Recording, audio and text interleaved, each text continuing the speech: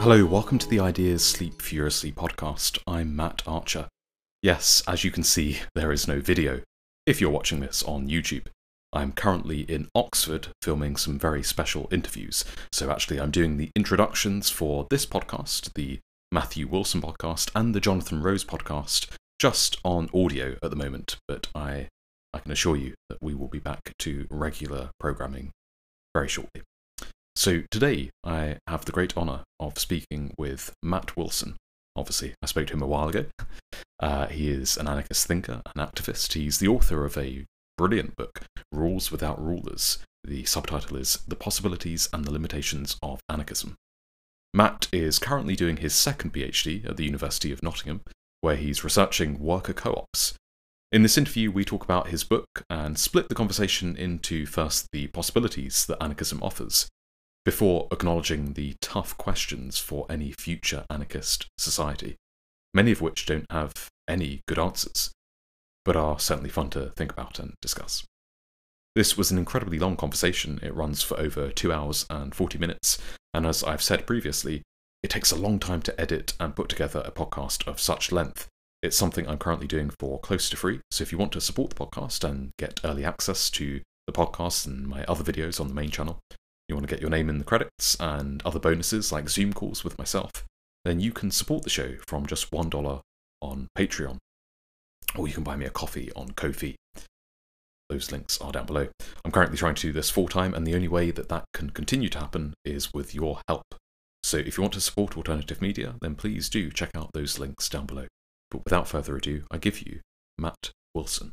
Okay, Matt, thank you for joining me. Obviously, we're going to talk about your book, Rules Without Rulers, The Possibilities and Limits of Anarchism. And I want to start by asking you about this idea of the anarchist common sense. So you quote David Graeber, who talks about anarchists wanting to mostly avoid high theory. Rather, they give a name and a voice to a certain kind of insurgent common sense. And the phrase, the anarchist common sense, is something that you use a lot in the book. Can you explain what you mean by that phrase? I think I was trying to do two things. I think with that terminology, and it's funny that you start with that question because I've become very interested in, or continue to be very interested in the idea of common sense. I've started to read a lot of Gramsci, who really built a lot of his kind of political social analysis on the idea of common sense. So it's as is often the case with terms like that, it means lots of different things to different people. But I think what I was trying to do with it was to translate a culture, a way of seeing and doing and being that I saw that was common within anarchism, within anarchist social movements at the time, and to do that in a way that allowed you to speak about a particular kind of position or certain positions, whilst avoiding the kind of challenges that you might get from that, which would often be from an academic perspective, but also I think from a kind of ideological, political perspective, that if you say anarchists think this or anarchists say this, and if that's a challenge, if you're saying something that an anarchist agrees with, they'll nod their head and say, yeah, that's right, anarchists say this. If you're challenging an anarchist and you say, well, anarchists say this, one of the really easy ways to kind of to avoid that question or to deflect the criticism is not to respond to it directly, but to say, well, which anarchists? Who are you talking about? You say anarchists say this, but which anarchists? And so if you say, well, and I think I say this in the book at some point, if I say, oh, well, Kropotkin said this, then their response is, well, I'm not Kropotkin. He's one person. That's not what anarchists say. That's just what Kropotkin says. And then you say, well, Murray Bookchin said it, and you get the same response. And, ad infinitum, you can just, until you can say every single anarchist that's ever lived has said this, then you can kind of get out of that criticism by doing that.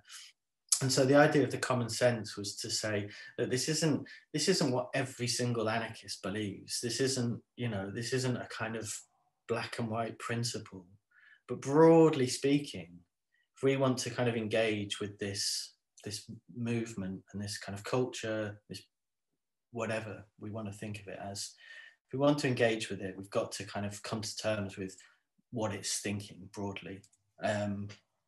And common sense is one way to kind of articulate that idea. You know, I could have used other phrases, but I think it has that kind of power that it's something that's broadly accepted by a social group.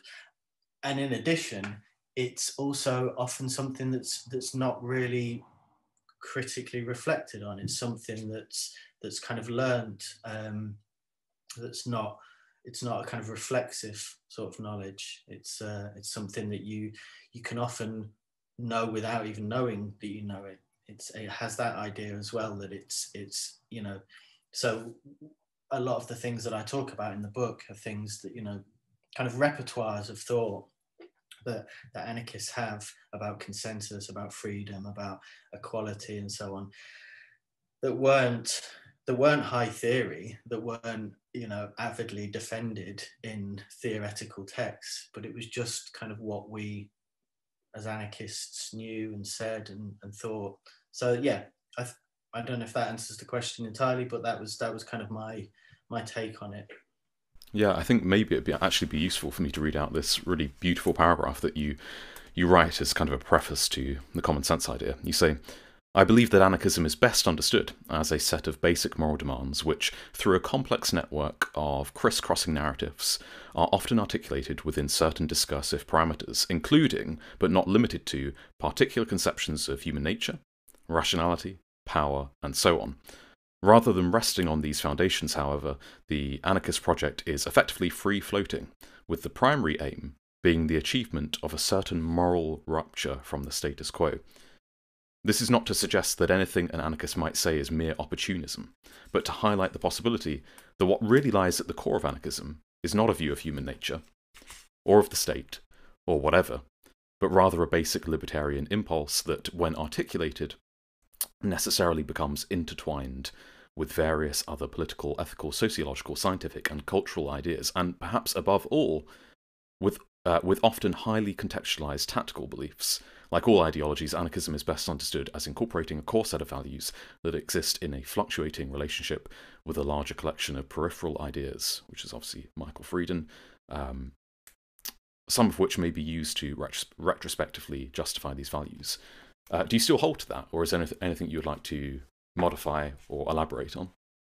No, I think that's broadly true, and broadly true of as I say there, and you know, that's not just anarchism. It's, you know, it's any kind of political belief, or any belief really. I think is that's broadly true of how humans engage with politics and with the world.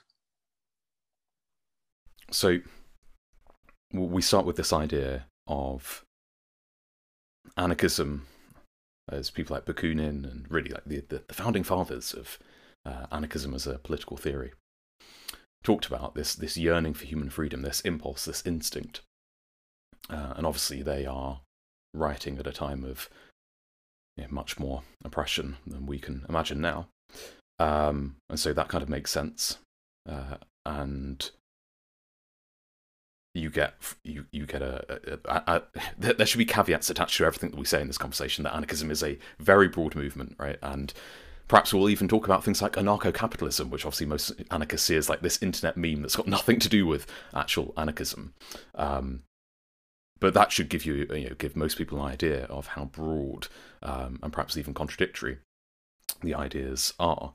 But we start from this idea that, I guess so, it is a view that humans have a yearning for freedom, and that is in some way, in many ways, suppressed by the state and capitalism, right? So we could kind of say that apart from those weird ANCAPs, the anarcho-capitalists, there's a common thread in the rest of the anarchist milieu, that to be an anarchist means to be against unjustified hierarchy, and that will mean the state, and probably capitalism, right? Not necessarily markets, right? Markets could be useful, but the idea of capitalism.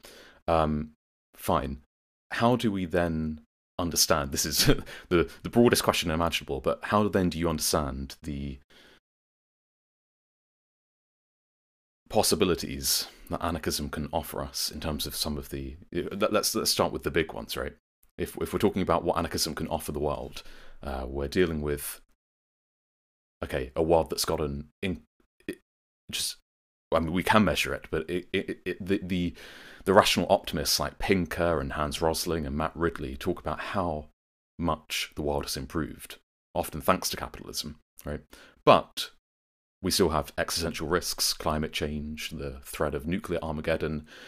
As technology improves, that could be extend to groups like ISIS dropping vials of deadly diseases onto cities with drones, right? You've got all these existential threats, and then I guess more of the banal everyday stuff about human organisation and how we're alienated and mental illness. There's a panoply of problems that you can talk about. But if you had to talk about some obvious ones that anarchism seems to have, perhaps not, it's not a panacea, it's not going to solve everything, but it can certainly make some of these things better. Where would you start? I mean, if you're asking me where I start as opposed to where anarchism or anarchists might start, because I definitely diverge, certainly from the anarchism of the kind of beginning of this century, the anarchist movements that I kind of talk about a lot in the book, which I obviously have a lot of sympathy for and a lot of time for in some respects, but I do diverge from lots of anarchists, and in particular on the issue of this idea, which still doesn't have for me an adequate terminology, but what's often known as lifestyle politics, and I really do hate the phrase lifestyle politics. But for me, one of the interesting things about anarchism, the thing that always appealed to me, was the idea of an immediate and direct response, and unmediated. So that can be translated in lots of different ways. And I think for me, it was translated in quite an unhelpful way with the kind of rise of the direct action movements. It achieved a lot, and I was heavily involved in what we would call the direct action scene in the UK. The idea that you rather than writing to your MP or going on a protest or whatever it was, trying to kind of take state power, you would just kind of directly intervene. So you would go and sit in front of a truck, or you would go and sit up a tree, and you would stop that kind of forest being cut down, or you would stop that truck getting from A to B. The problem with that, I think, is it's powerful and it's sometimes effective, and I have a lot of admiration for it in many respects, but it's actually still quite symbolic. It's not necessarily that direct, because the truck is probably going to get from A to B eventually, and the forest is probably going to get cut down eventually. So it's not worthless, but the idea of it being direct and unmediated, I think, is slightly kind of misleading. I think it was still quite a kind of symbolic protest kind of. There's still the element of protest there. You're still you're trying to get the media, you're trying to get people involved and so on. But for me, where anarchism has been really effective, and it's obviously not just anarchism that does this, but it's in that genuinely direct response in changing the way we try to navigate our daily lives. And so it's in setting up co-ops and changing our behavior, but changing our behavior as communally and socially as possible, and really starting to kind of live never outside capitalism and never outside the state, because that's really not possible, but to try and start navigating kind of social pathways to build new common senses, to kind of go back to the kind of previous question, both mentally, but also socially, materially, to build new ways of being in the world. And I think that ultimately is the only it's only a necessary path to social change that we start to create those new habits, those new infrastructures, and I think whatever the problem is, whether it's a threat of terrorism, whether it's a threat of capitalism, whether it's a threat of climate change, starting to think about the way we behave, and doing that in two ways. Like one is whatever change that behavior leads to, whatever kind of actual behavioral change you get, but also the kind of, if you like, the meta change, which is to think about our thinking and our doing, to be more reflexive, to break those patterns of common sense, to break those patterns of habitual behavior. And that's one thing that I think probably the most interesting thing that's coming through with COVID is kind of encouraging and sometimes forcing people and a society to reflect on our behavior. And we're incredibly bad at doing that. And we're doing it incredibly badly with COVID. It's still very generic and simplistic.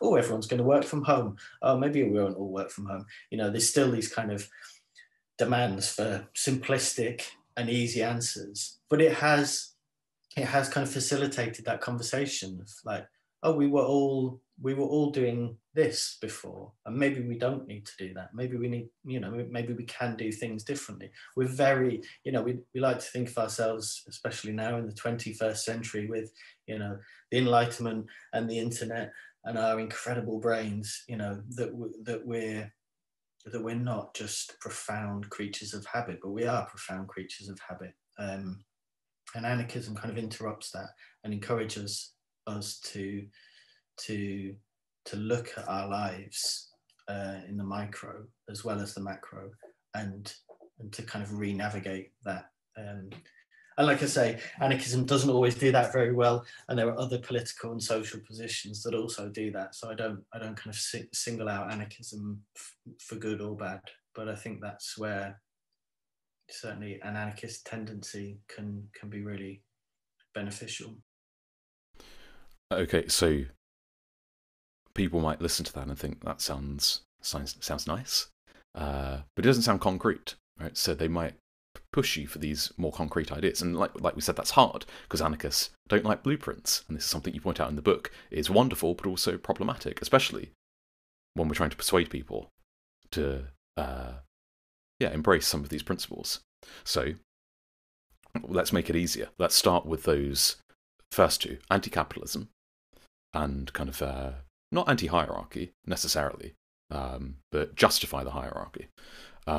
So maybe just as an aside here for people coming to this that don't know a lot about anarchism, I'll just give the Noam Chomsky line, right, where he says, look, if you've got a fucking PhD in nuclear physics, you should probably run the nuclear power plant if we're all going to decide as a community that two-thirds of us decide that nuclear is the way to go, and that's how we ratify it in the anarcho-syndicalist society. That's legitimate, but we're faced with these encounters all the time. Like traffic lights are a form of that's an imposition. But do we want to live in a world without traffic lights? If my 7-year-old niece runs out into the road, I have to stop her. I have to use some coercive force, but I think I can offer a justification if you challenge me on that, right? So I guess this also gets at what you mean by the common sense. Like some of those are just totally obvious, others aren't, right? Some are edge cases, but there are also problems that we really need to talk about, and I'm sure we'll come on to those. But let's start with like the concrete one, which is anti-capitalism and the idea that we don't live in a democracy because democracy doesn't really extend to the workplace. I recently interviewed David Goodhart, who I guess is a classic social democrat in a way. And I asked him about David Graeber's bullshit jobs and the idea that, obviously workplace democracy is by no means a panacea. We're not going to solve everything just by, we're going to make things a lot more complex in many ways by including more voices. But it could offer some hope to people who are utterly alienated, to Amazon workers who are fucking pissing in bottles to avoid, they're wearing, or those the biotech that measures, or their pulse or something, just totally dystopian, whilst Jeff Bezos has apparently made so much money during the pandemic that he could afford to give every worker something like $100,000 and still have as much money as he had at the start, right? So if that doesn't make you want to investigate anti-capitalism, or at least radical reform if you want to be a liberal or a social democrat, I don't know, there's something wrong with you. I could be wrong, right? Maybe there's a good argument for Jeff Bezos having trillions and trillions of dollars, but I fail to see it. So, I'm sure David would argue that that's not a good thing, how Amazon workers are being treated, right? But he did kind of make the argument that we already have workplace democracy in many respects, and he kind of leaned on this idea of, and I want to steelman his position, I don't want to put like some weak version forward of the argument. So, look, you can raise issues with your boss. You can become the boss. You can climb the hierarchy. You have flexibility. The more flexible the labour market is, right? You can leave that job if you want to. And I think he's right about those things. Like there's much more of a democratic ethos than perhaps those on the left would like to admit. But to call it workplace democracy, I think, is a bit of a misnomer. What would you like to say to the claim that we already have in many sectors a type of workplace democracy, whilst obviously acknowledging that I don't think David is going to claim that the Amazon workers have workplace democracy and that they should have more rights. But he would say that, unions are a thing, right? They're fantastic, but yeah, I'm rambling, so I'll let you reply to this idea. I mean, yeah, for me, there's no question we don't have workplace democracy, except where we have democratic workplaces, which constitutes a tiny percentage. I mean, worker co-ops constitute, I think, something like 1% of the cooperative movement, and the cooperative movement constitutes something like 12% of the global economy. So you're talking about 1% of 12%, and that's kind of worker co-ops, and even some of those are questionable in terms of their kind of commitments to workplace democracy. I think there's a confusion there with workplace democracy and the capacity to, I mean, people can refuse anything, and then they can go and starve in a ditch, or they can have a bullet in the back of their head. You can always say no. Yeah. If you don't like it, get out. You've got freedom.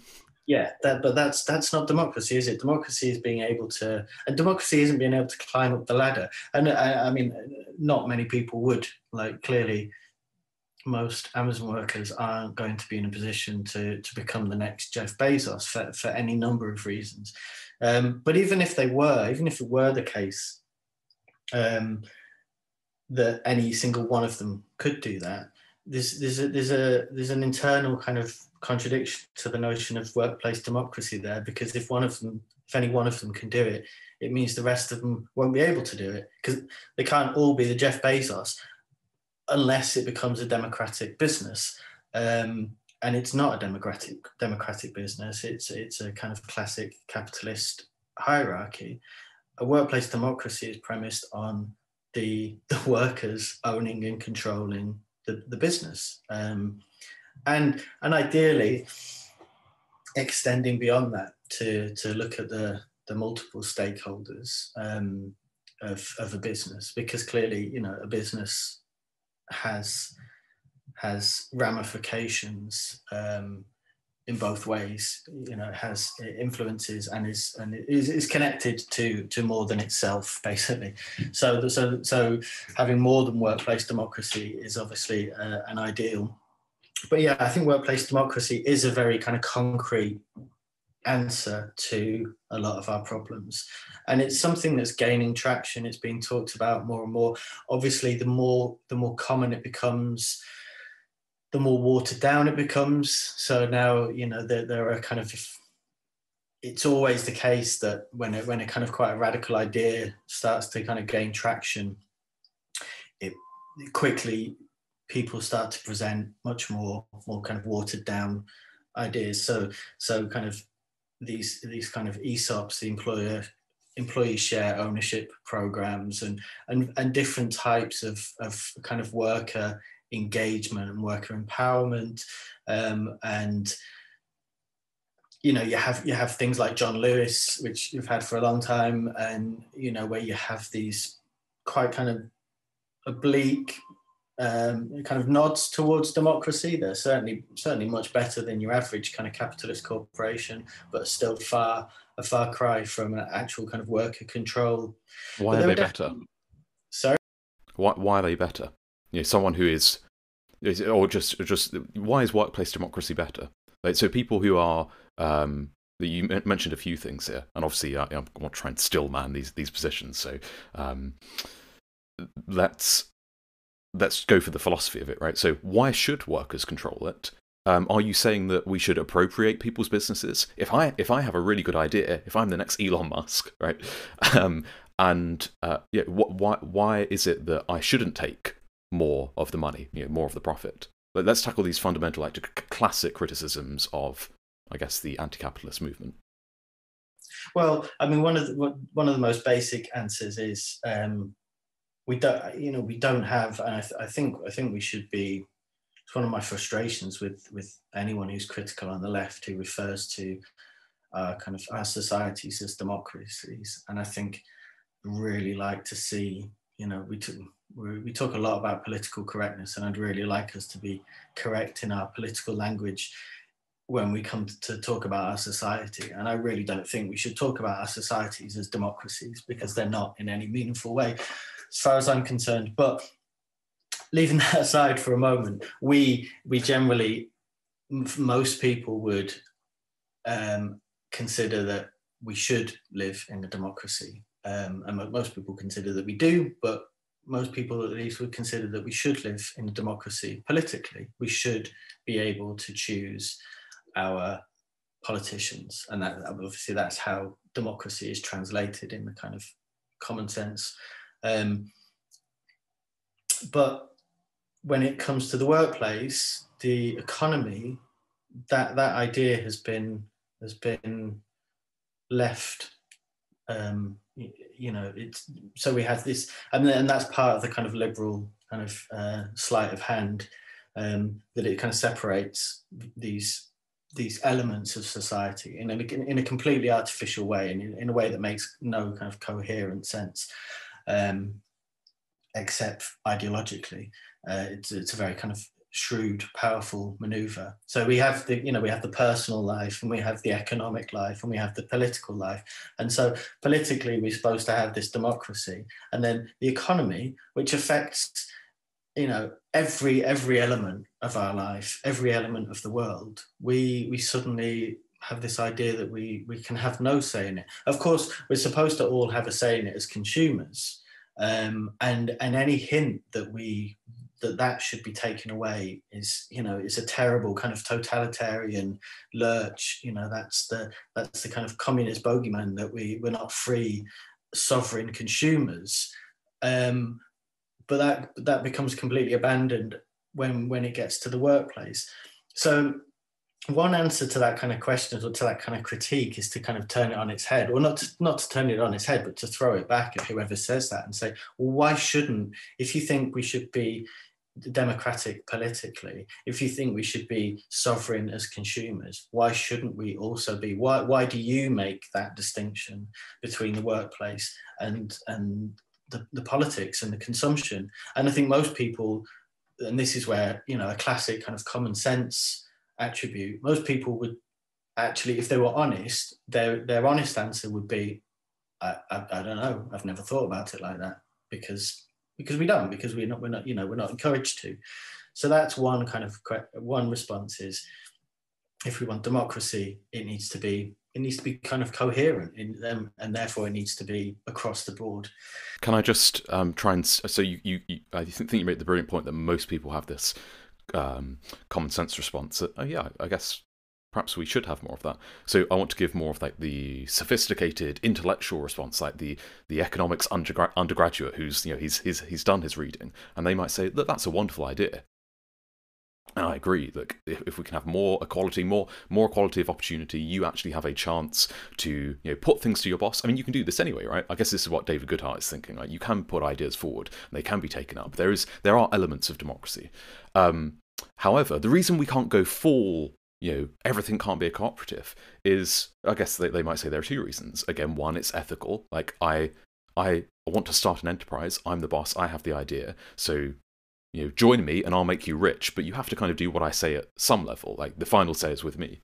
And then the other answer might be a more pragmatic answer, which also bleeds into that philosophical answer, which is, if you do that, we all get phenomenally, the cake grows, we get much richer. So subordinate yourselves, right? Because some of you are morons, right? And you can only, I'm not still manning here, but this is really, I think, the underlying logic. Like, some of you aren't qualified to become the next Jeff Bezos, right? You're not going to go to Princeton and study physics or whatever he did. So I'm very clever and I can increase the pie with my great ideas. Right? And obviously there's an element of truth there, right? Other people are just fit to, mop the floor. But if you do mop the floor at Amazon, you will get much wealthier than, what are you going to do? You're not going to come up with the next Amazon. So therefore that kind of bleeds in. That bleeds into an idea of moral desert, right? And what you're worth. How does the anarchist respond then? Well, there's a lot there. There's a lot of responses there. I mean, in terms of desert,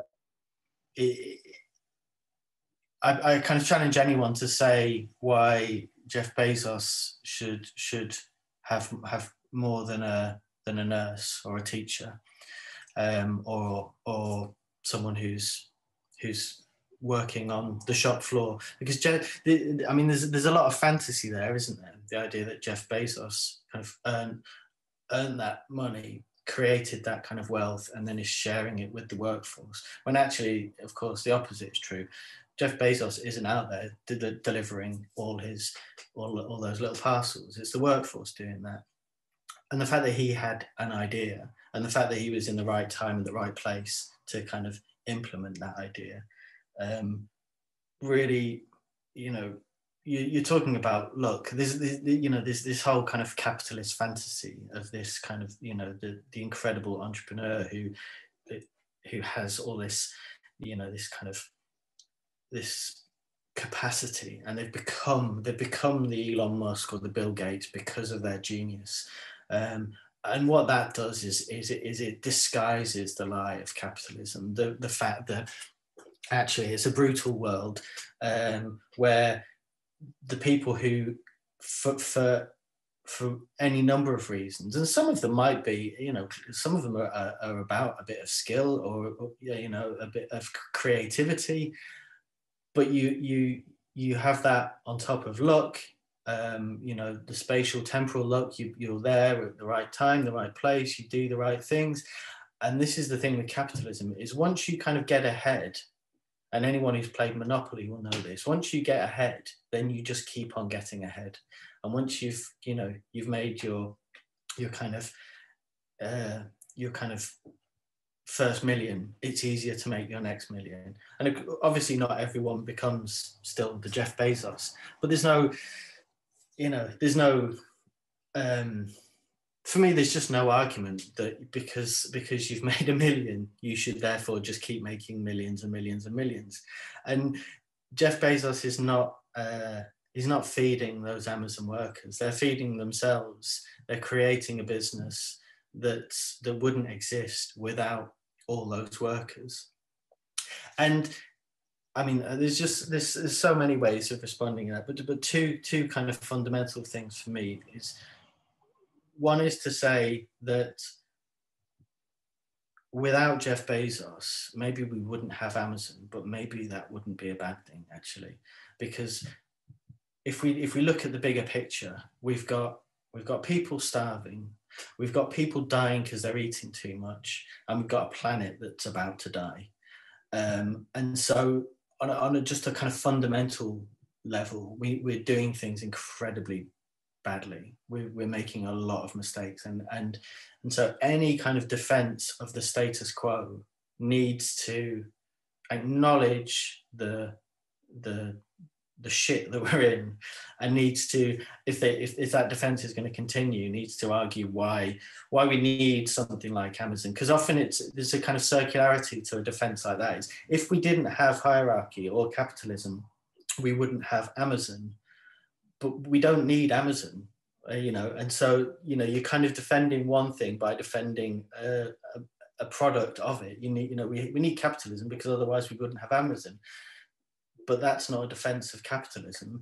You need to defend Amazon, and the defense of Amazon is it's giving people work, it's providing income for X number of people, and so then the response to that is, well, actually, if you're talking about a basic kind of economic argument, you've got one person who, like you say, is taking such a massive proportion of that pie that he would be able to give everyone, was it £100,000, I think you said? But anyway, it's clear that he's taken a massive proportion of the pie.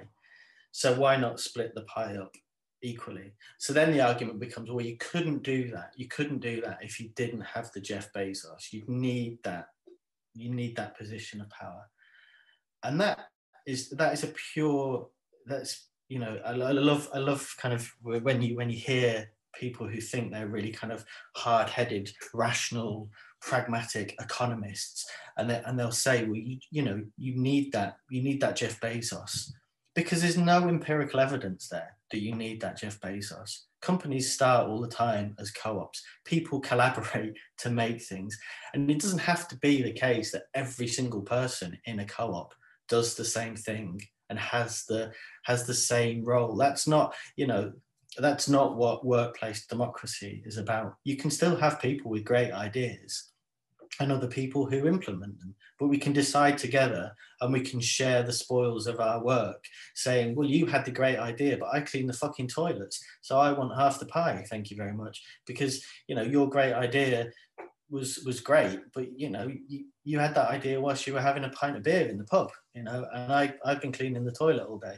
So there's no reason why you don't have innovation. I hate that term, but there's no reason why you don't have innovation, why you don't have ingenuity, why you don't have abundance, why you don't have all the sorts of things we've come to absurdly associate with capitalism. In a cooperative setting, people still want to, my co-op makes beer. I still want to make nice beer. I still want to kind of create different beers that people like. I don't need to be profiting more than other people to do that. And that's also, I think, a really kind of powerful idea or a response is, if you need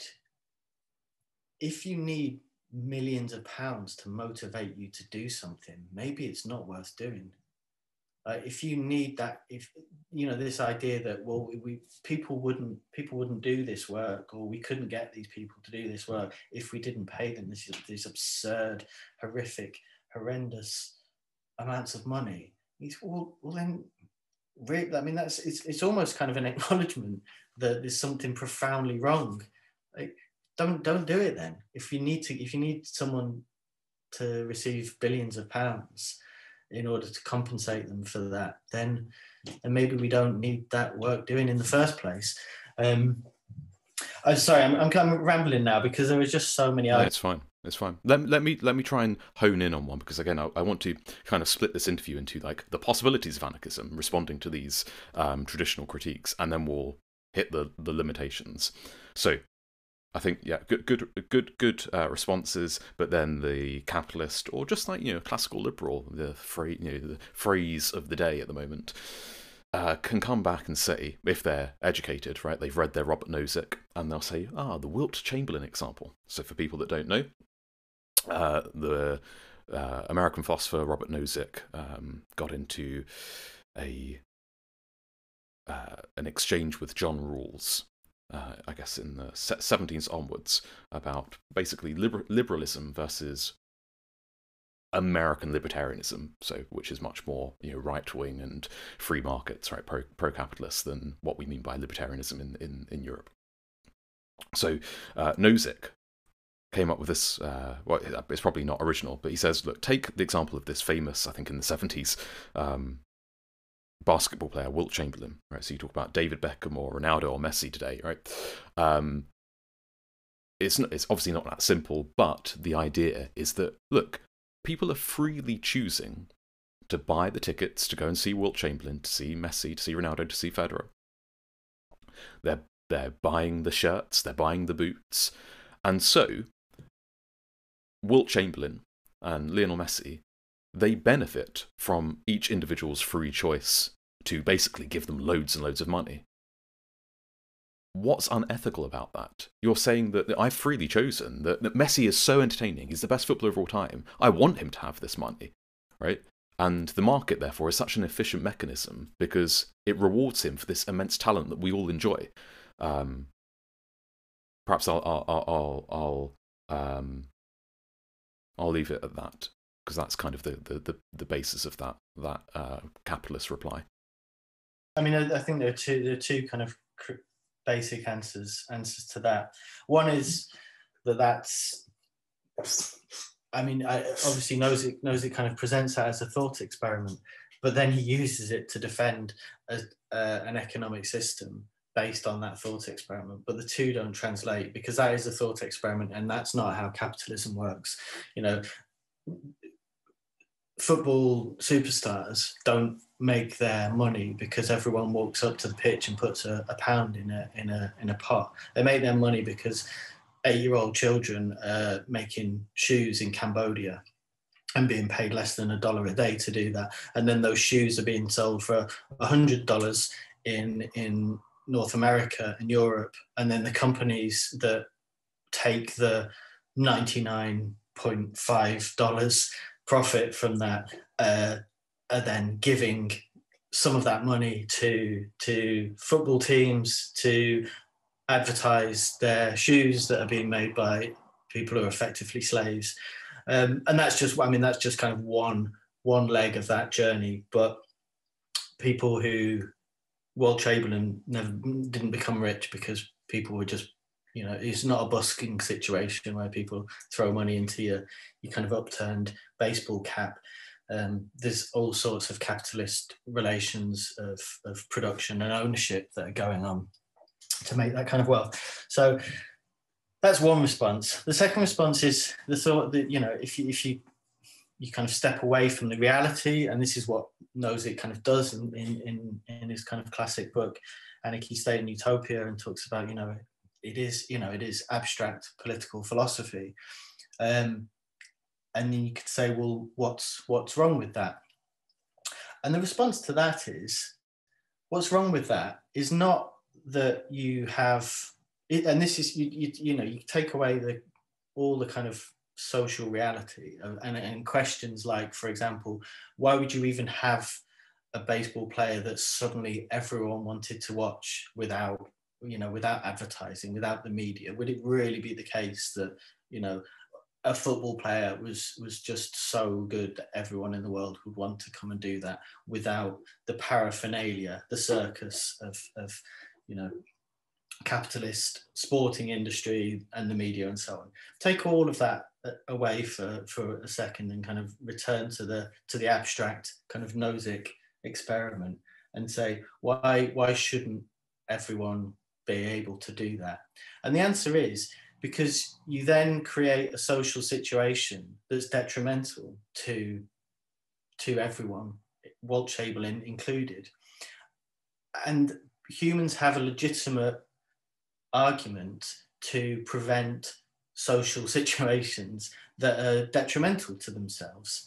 And if they don't, Nozick's got a real problem in arguing how and why they don't. Because Nozick, as a libertarian, would say no one has the right to interfere with me as an individual. The paradox of that, and this is the libertarian paradox, and it's the problem that anarchists kind of struggle with when they want to engage with those things on a more honest level, is if I can't interfere with you, you can't interfere with me. And if what you're doing is going to interfere with me, then I can interfere with you to stop your interference. And you kind of get into this kind of circular libertarian nonsensical kind of problem, which is why fundamentally the idea of freedom is in many ways a really unhelpful philosophical tool, because it just leads to too many kind of absurd paradoxes. But to come back to that situation, if a social situation is developing where someone is going to amass a certain amount of wealth and thereby amass a certain amount of power, and if as a society we see that dynamic is progressing, and we see the ramifications of that. You know, you see your neighbor building a wall and then building a gun and then building a bigger wall around the river and then building a dam and building more guns. You know, you start to say, hold on a minute, this is going to impact on our society. This is going to impact on us. And as libertarians, we're going to stop you doing that because it's interfering with our freedom. And the situation of Walt Chamberlain amassing this money is also amassing power, and it's changing the social dynamic. And people have got, even from a libertarian perspective, a right to change that. In the same way that Nozick would say people have got a right to prevent a large state developing because the development of a large state will infringe on personal liberty. Well, the development of huge personal wealth will inevitably then infringe on personal liberty. So we have, as a society, perfectly legitimate grounds to say this behavior in and of itself isn't detrimental, but taken as a whole, and this is where it's going to be detrimental. And so we're going to navigate our way around that. We're going to say, no, we don't want that situation to develop. I've never heard a libertarian respond to that kind of, to that response, because I think libertarianism is a fundamentally, and as with some anarchism, it's an absurd position, because you can't get around that paradox of you can't interfere with me, but what happens if you do, then I can interfere with your interference. Okay, so perhaps the liberal says that, well, there are two things. The kids in the factories making those shoes, they have jobs, right? And look what happened before capitalism. Look, no one's for poverty wages, right? The liberals might even say, look, it's disgusting what Nike and Primark do, but it's better than what happened pre-capitalism when the kids just died, right? Yes, they're on $1.60 a day, right? They're just above that UN absolute poverty threshold, right? But if you look at the trend, here's where we bring in kind of the rational optimist approach, right? And really, I think people on the left do not give enough credit to just how insane the progress has been in raising people out of global poverty. No one's saying it's perfect, but I think we need to acknowledge that this is... I remember David Graeber once tweeting for replies to the rational optimists. It's like, this seems like just such a... There's so much data. I think there's a book that the Cato Free Market Institute just put out called 10 Trends Every Educated Person Should Be Aware Of. And it like, some of the data is incredible. You look at women in education, literacy, medicine, even like climate change. I think there are like more trees and more greenery because of carbon dioxide in the last, it's gone up like 20% or something mental, right? More people can be living in cities, so their carbon footprint goes down. There are so many trends that are just kind of obfuscated by the news cycle, which are incredibly positive and can really be attributed in large part to the capitalist model, that actually even people like David Graeber think, oh, how actually do you respond to this? So that kind of bleeds into this idea of the pie gets larger, the kids have jobs, it's horrendous, but we're slowly moving towards automation where we can get rid of those jobs anyway. So maybe let's just tax Wilt Chamberlain, right? If we can agree that, yeah, we should kind of curtail his liberty somewhat to have that much money and therefore that much power. Let's just tax him at a slightly higher tax rate and we'll redistribute that money. Why do we have to go all the way to like anarchism? And again, we kind of haven't answered that question of what. So are you going to appropriate people's businesses? What gives you the right to do that? So I guess there are three things there. The pie, why not just tax him, go the liberal route? And are you saying that you want to take people's businesses that they've built for themselves? So the bigger pie is, two responses to that. Kind of one, I suppose, looking backwards, and one looking forwards, is these kind of ideas of progress. It's complicated, and I agree that it's easy for some people to just kind of, if you're on the left and you're critical of capitalism, to not kind of engage with those honestly. I think the world has changed a lot in the last 200-300 years. What we had, depending on where you look in the world, but what we had before was not a system that most anarchists of the left are going to defend. If you look in the kind of context of the UK, you're coming out of a feudal society. But if you go back even further, and if you go back to various points of humanity around the world, you find areas where people lived quite pleasant lives. They maybe didn't live lives that were as long as ours are now, but there's a subjective question there, isn't there? It's like, are the number of years we're alive the kind of, is that the goal we're going for?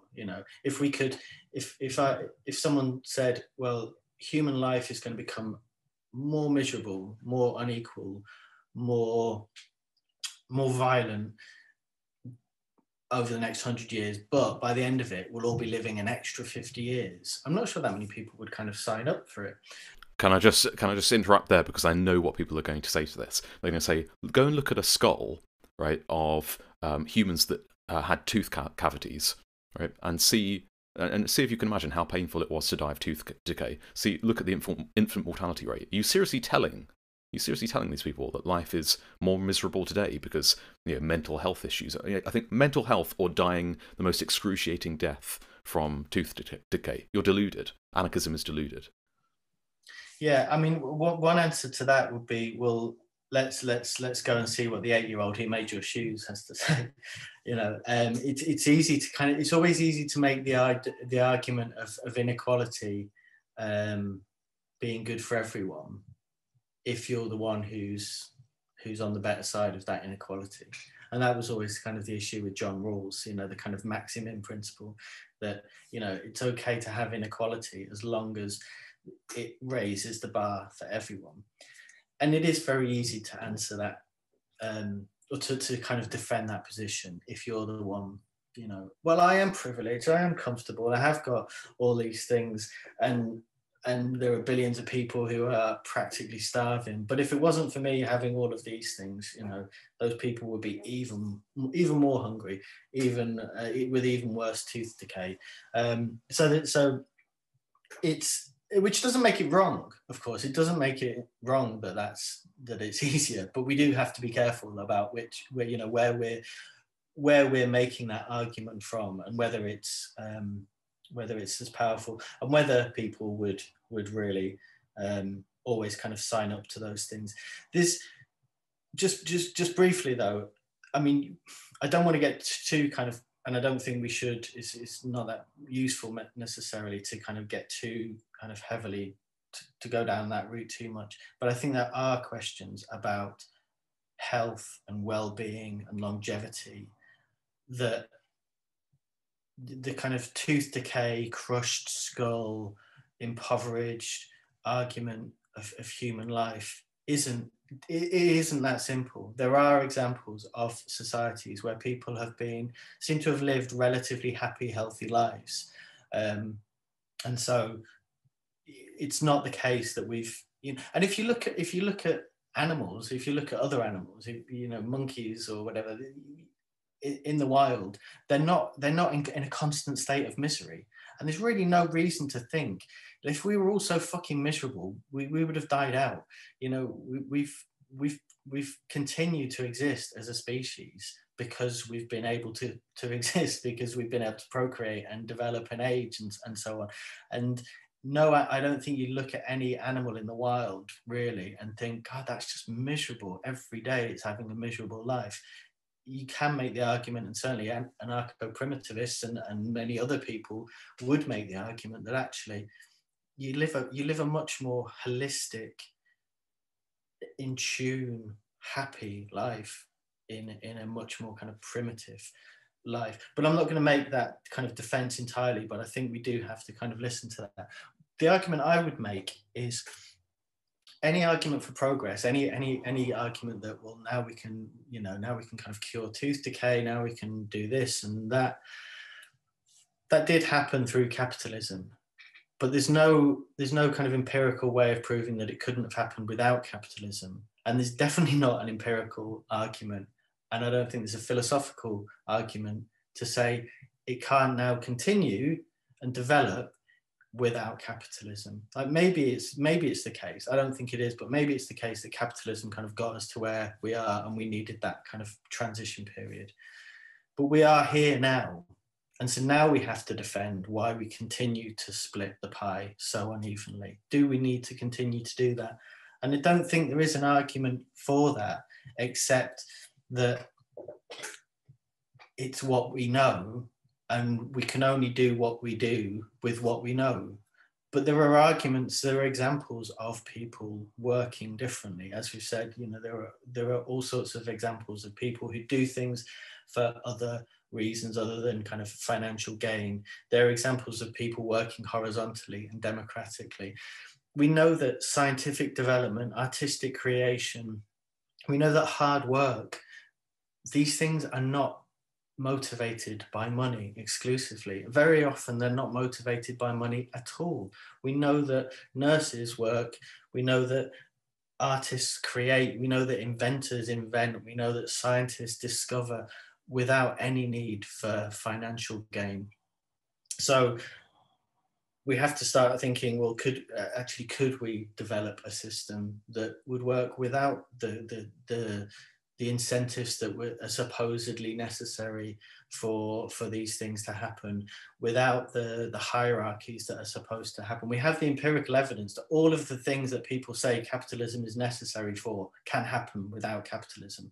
So then it becomes, well, why do we keep on having that inequality? Why do we, if it's not necessary? And then you get to your final question is, well, is it fair? We are there now. So is it fair? We've got that inequality. Can we, is it fair to kind of reappropriate someone's business that they've worked for? I know the answer to that is broadly yes. I mean, it has to be done sensitively, and it has to be done in a way that's not going to just create another kind of trajectory, another cycle of oppression and violence and hierarchy. And we obviously saw that classically, after the Russian Revolution. And it's a very, very kind of tricky road to kind of navigate. But ultimately, anyone who's got any real wealth, anyone who owns several houses, they've not done it because they just worked so hard.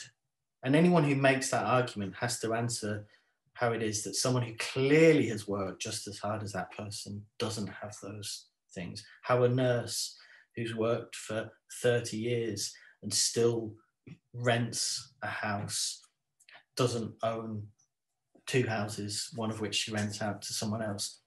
So yeah, for me, the answer is no one's made any significant amount of wealth. And we have to kind of get into that question of what constitutes property here, and what we would be talking about. We're not talking about appropriating people's toothbrushes and kind of stealing beds from under people's heads, but people's businesses, again, have been developed because of the workforce, because of the global workforce, because of the entire social system. No one can become a millionaire without society. And so society, I think, always has that right and that kind of capacity to say, well, actually, we want some of this back now. We want to change this dynamic. And yeah, clearly, it has to be done in a way that's appropriate. Renationalizing, big, large businesses is a really kind of obvious way of doing it. I don't think anyone really is that interested in going to an individual who's the kind of director of a business with 30 employees and saying, you need to kind of give that all up. Like there's much bigger fish to fry. And actually, once you start to do that and you change that kind of that upper system, then a lot of those things would start to develop themselves. And actually, what you would start to do is you'd have businesses then with 100 employees and one person taking 90% of the profit. And those, you wouldn't need to reappropriate that business. The 100 employees would just say, well, see you later. You know, if this is all your, this is all your money, you made it yourself, you keep doing that. Good luck. We'll go off and, we'll get some loan stock and we'll set up our own business doing what we've been doing. And that person will very quickly realize actually they didn't make that money themselves. They made it with the employees. So you would start to shift that position and get to that position where which that kind of classic liberal position where you say people have got a choice and people have got freedom, and the ideal would be to actually make that a genuine choice and a genuine position of freedom, which people don't have at the moment because of that incredible inequality that just holds power in place and prevents that kind of that dispersal of power. I want to perhaps close the door now on the critiques. I think it's much more interesting to talk about the limitations. But before I do that, I just want to share a few anecdotes. Well, there's a TED talk by, I forget the psychologist's name now, but he did some research with Monopoly, and you mentioned Monopoly, and you might have seen this, but he showed that if you give people extra money at the start, which is basically how society works, right? Inheritance, having a high IQ, I get to beat you at the game of life, and so, or certainly the game of acquiring resources, more money. So he said, when you give people this head start in the Monopoly board game, and he filmed them, he said you actually see that they internally justify this as the game goes on. They totally forget that they had an extra 500 pounds of fake money, and they actually they get more aggressive. So they start slamming the pieces on the board. It's like, oh, I've just rolled another 6. I think they get an extra roll as well. It's like, I'm destroying you. Bang! Give me more money. And it's hilarious just to see this transformation. And this goes into this really interesting idea in psychology called system justification theory, where people do internalize the head start they had. It's really hard to get people to reflect on this stuff. So that's one thing. And then Louis C.K., the American comedian, has this great line where he's telling the story about how I think he brings one of his friend's nieces, from the countryside to Manhattan for the first time, and they get off at Central Station in New York. And she sees a homeless person. She'd never seen a homeless person before. This guy's begging for money. And she runs up to him and says, "Oh my God, sir, are you okay?" Like this disheveled guy with a beard, and he's pissed himself. It's like, what's wrong? Oh my God, is there anything that I can do to help? And Useke says, "No, what are you doing? Don't do that." Like, the idea is that it's totally normalized, right? He's like, he's meant to be there. Like, what are you doing? Like, he could have a knife. Are you crazy? Can you help him? Obviously, what are you doing? This is mental. And then he's got this other line about capitalist normalization, where he says, "Isn't it a bit weird?" I'm probably butchering the joke, but he says, "Isn't it a bit weird that when you've got no money, the bank says, I'm going to have to charge you because you've got no money. You're overdrawn. So you're going to have to face a penalty there. Oh, you've got no money? Let's take some more of your money. And then when you've got a lot of money, they give you more money. Here's some interest." Like, what a weird way for society to work, that you get rewarded for being rich and punished for being poor. So I think that kind of gone. Just to come back quickly on the, you kind of, obviously for kind of rhetorical purposes, you have this idea of the liberal responses and kind of contra the anarchist responses. But I think, there's obviously a huge kind of spectrum in between, and there are so many examples of how unequal and how ridiculous our society is, and how it consistently favors the people in front already. I mean, an example, we were talking about this, my friend, the other day, how if you want to buy a house, obviously that's, it's becoming quite a talking point at the moment. very, very difficult if you haven't got the money to buy a house. Even if you can have a permanent job, you can have what 20, 30 years ago would have made you perfectly eligible to kind of get onto the property ladder, as they call it, horrendously, to buy a house. But it's becoming increasingly difficult to do that. But let's say I get a mortgage. I manage to get myself a mortgage and buy a house for 200 grand. The chances are the kind of mortgage that I'm going to get, I'm going to pay something like 300 grand for that house. If I've got 200 grand in the bank because my mum and dad gave it to me, I can buy that house for 200 grand. Now, that's really, really obvious, but that effectively means that houses are 50% cheaper for rich people than they are for poor people. I mean, that's, putting it very kind of crudely, but if you say it like that, if you said to someone, we're going to have a society where houses are cheaper for rich people than they are for poor people, no one would defend that. But that is the outcome of the capacity to have money up front. Can I just say that obviously people would defend it, right? They would say that you want to say that I can't pass my property and my resources on to my children, right? One of the principles of a free democratic state is that they do not tell me that I can't educate my children how I want to. They do not tell me that I can't. People often work shitty jobs their entire life, especially men, right? Especially men, just to support their family, and now you're going to take that away from me, or you're going to heavily tax it. Well, so they do defend it. Well, they might defend the reality that leads to that, but the principle that you're charging less for a house if you're poor, right? Because like you said, there's also what makes that argument powerful. The argument that the idea that you just defend, not you defend it, but someone to defend that. What makes that argument powerful? What makes that argument powerful is I earn that money. That's where the power lies. I earned it, and therefore I deserve it. But what you're then doing is you're saying, I earned it, I deserved it, no one can take it away, and then I'm going to give it to someone else who didn't earn it, who didn't deserve it. And in doing that, I'm going to produce a social relation that is inherently unjust, and it's going to reproduce itself.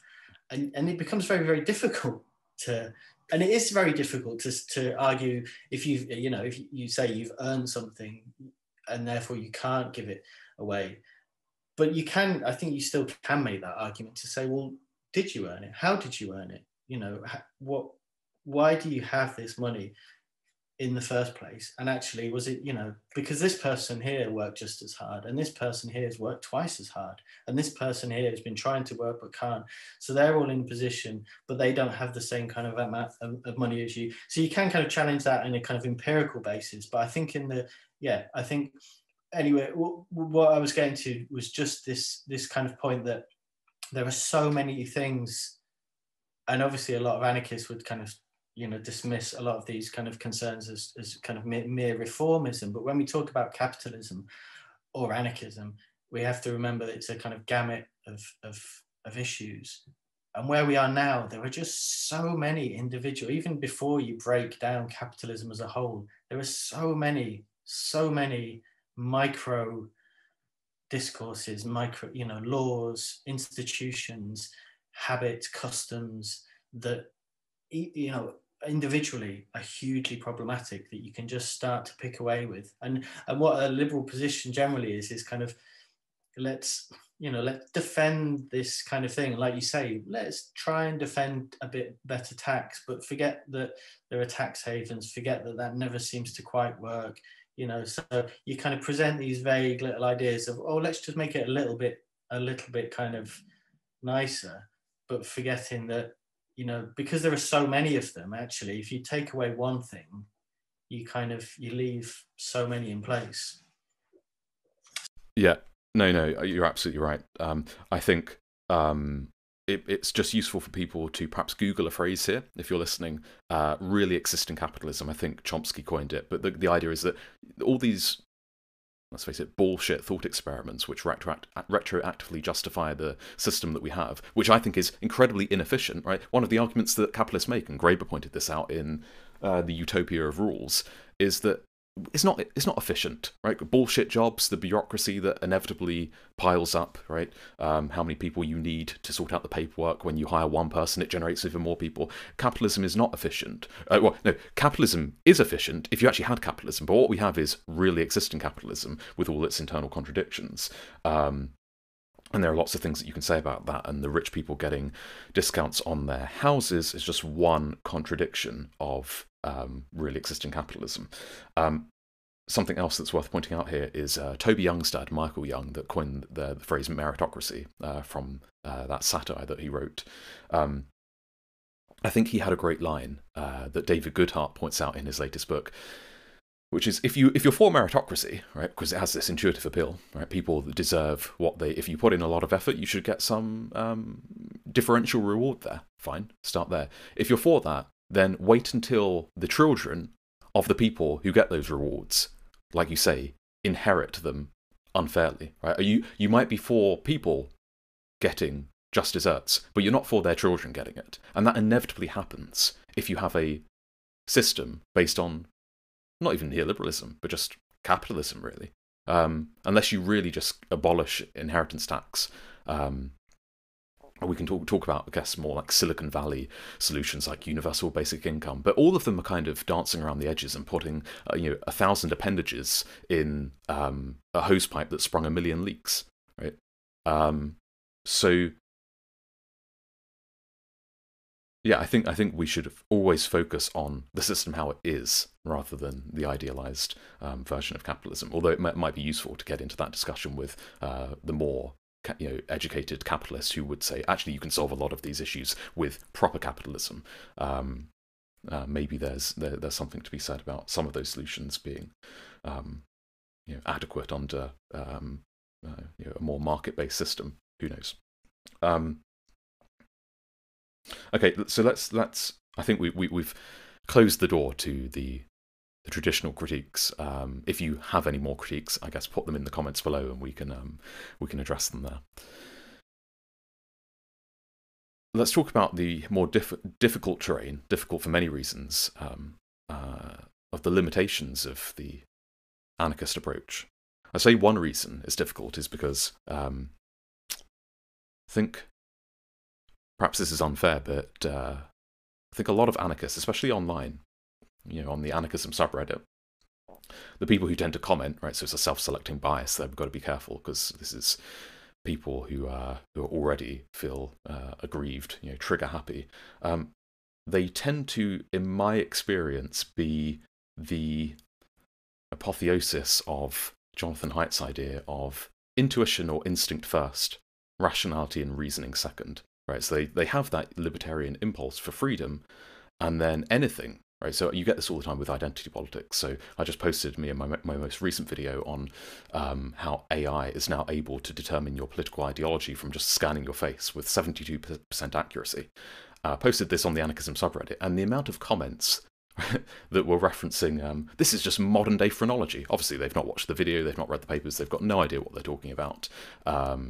This bleeds into, I guess, people that will call themselves radicals, but are actually just, in my view, reactionaries when you mention anything to do with how hierarchy is obviously an inevitable part of human nature, but we can deal with it as anarchists more adequately if we offer a proof of justification. But if you know anything about biology, if you know anything about intelligence, right, you know that we can't do away with these things, and we wouldn't want to either.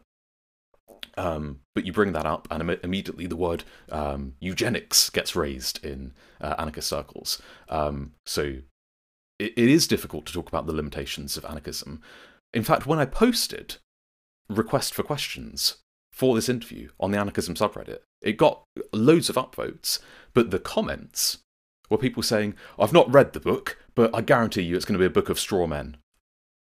They have no idea who you are, right? And that's, I think, the response from the more vociferous, reactionary crowd, who, in my opinion, I don't think you can really call yourself an anarchist if you've not got that mentality of, radical openness, or just questioning, self-scrutiny, questioning the fact that it is difficult, if you're going to commit yourself to this amorphous concept of freedom, to think about where your freedom starts and another person's freedom ends. You give these great anecdotes in the book about people who say in anarchist kind of temporary autonomous zones, as they're called, right, where we're trying to experiment with anarchist organisation, people who say, with no hint of irony, this is a space for everyone, these people need to get out. Right? And you can understand that in one way, right? Because if those people are rapists, then fuck them. Right? But those are obvious cases. There are edge cases. Right? One example might be, what if women decide that we don't want trans women in women-only spaces? That's a difficult case. Right? What if we don't want unisex, bathrooms? This is a women's only space, a women's refuge, for example. Okay, we respect trans people totally, but they can't come in. You've seen this with the Olympics, right? And Laurel Hubbard, right? Should they be able to compete, right? Even just using the word "they" there, people will be like, "Oh, you're othering them."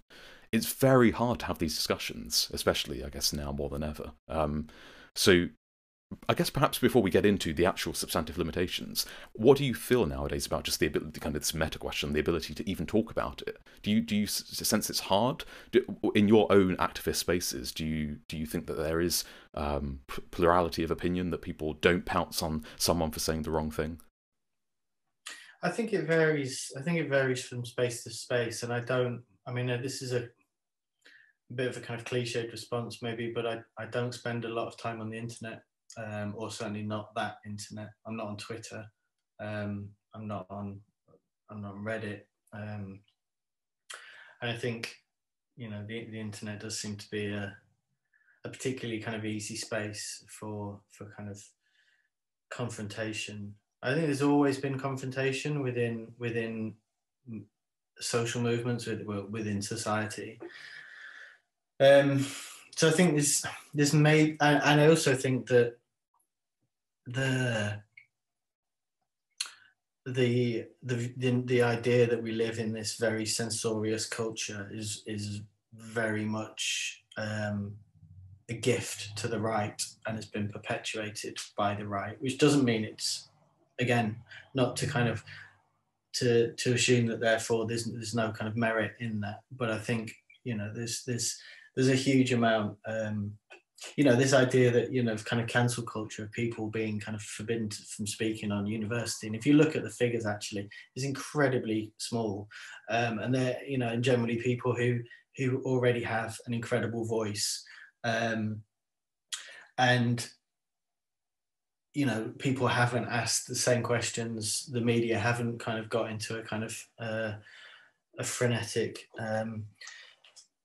period of anxiety. Politicians haven't done the same when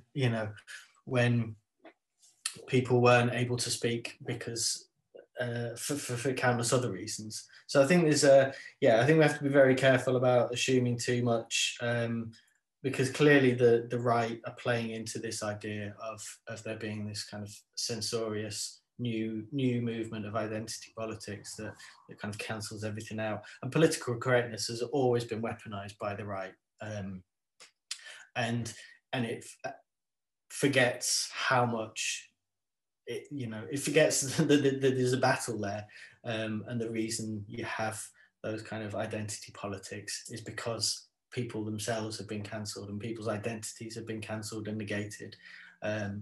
So yeah, I don't know if, there are hot topics. I think there probably always have been hot topics that have kind of divided movements. And my kind of, I suppose one of my aims or hopes is to always try to not be divided by the right, to not let the right win in that kind of tactic.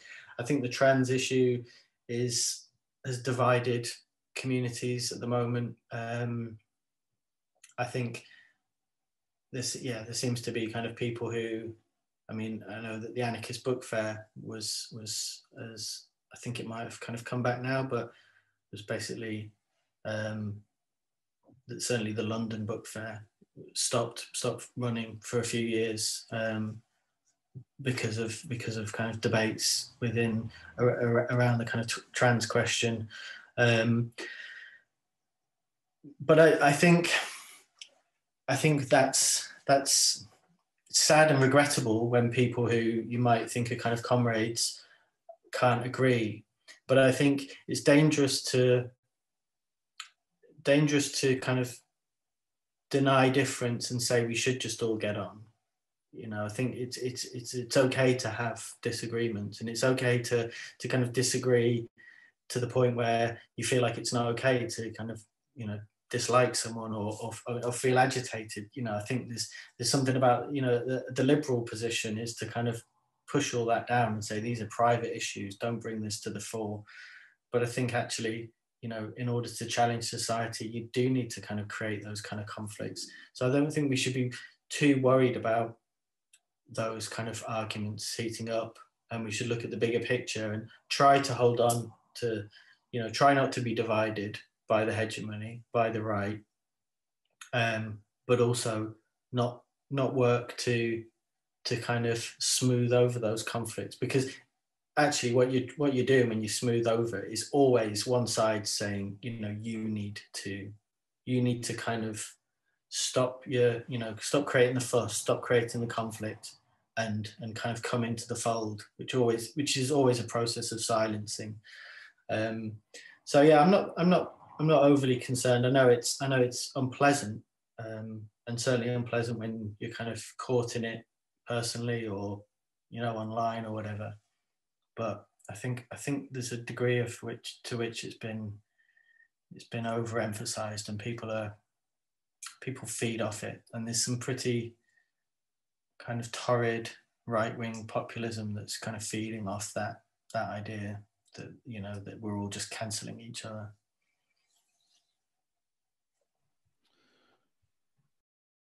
So let's talk about the substantive issues that you address. This is the limitations that you talk about in the book, and perhaps any that you've thought about now.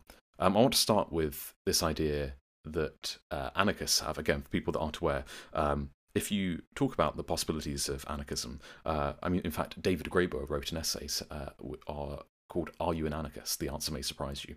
It's just a one-page essay, and that really, for me, encapsulates a lot of what anarchists talk about when they say that anarchism already exists. Colin Ward famously said it's like a seed beneath the snow, I think, seed beneath the surface. The Gustav Landau quote is often was the most popular quote that anarchists use, certainly anarchist academics, where he says, the state, you'll be able to correct me if I get this wrong, the state is a relationship amongst people, right? And it's changed. I'm obviously not quoting it verbatim, but that relationship can be changed by relating to each other differently. That's fundamentally what the state is. So this meme in anarchist theorizing and even in movements is that actually we only have to, you know, Chomsky talks about this, like we only have to strip away the surface to realize that actually there's anarchism waiting to flourish, right? Like that seed beneath the snow. But something you say in the book, in fact, I'm going to read it out, is that it's not as simple as that. Right? You say the view that anarchism already exists and has indeed always existed is extremely important to the anarchist and has helped shape anarchist thought in a very particular way. However much people may bemoan the lack of philosophical justifications and explanations for anarchist ideas, such critiques are likely to fall on deaf ears. Go ahead and make your theoretical critiques, anarchists will respond. Anarchism already exists all around us. We do not need to explain or define or defend it. We just need to look for it. Viewed this way, anarchism is not so much a theory at all, but a practice which people have been engaged in throughout our history, and which, in increasingly rare circumstances, people still engage in. As we shall see, this view has been fundamental in shaping the continuing focus of anarchist thought, but it has done so as much by influencing what is not said as what is. So do you want to talk about this idea that actually there's more to the notion, it's quite problematic, that anarchism already exists? I mean, that to me, that's always been really problematic. You know, a classic example used to be often that the anarchists would give was, you know, some friends go on a camping trip, and you know, and they kind of they decide where to go and where to put up their tent collectively, and they don't need to stay, and they don't need a hierarchy. And I always just think that's such a problematic and, you know, ridiculous kind of argument on so many levels. And just one of them is, you know, a liberal would say, yeah, of course, that's, you know, that's what liberals would think as well. Liberals would say that, you know, and capitalists would say, yeah, of course, you get on and you decide your camping trip together, but we need these other things for society. And David Graeber, kind of slightly reluctant to be too harsh, given his very sad recent passing, but I have to confess I've never been a big fan, and I don't think he never really understood, apart from him just being incredibly prolific and detailing. And I think actually probably no, I'm going to leave that. I'm going to leave that. But I never really thought of him as a particularly kind of interesting thinker.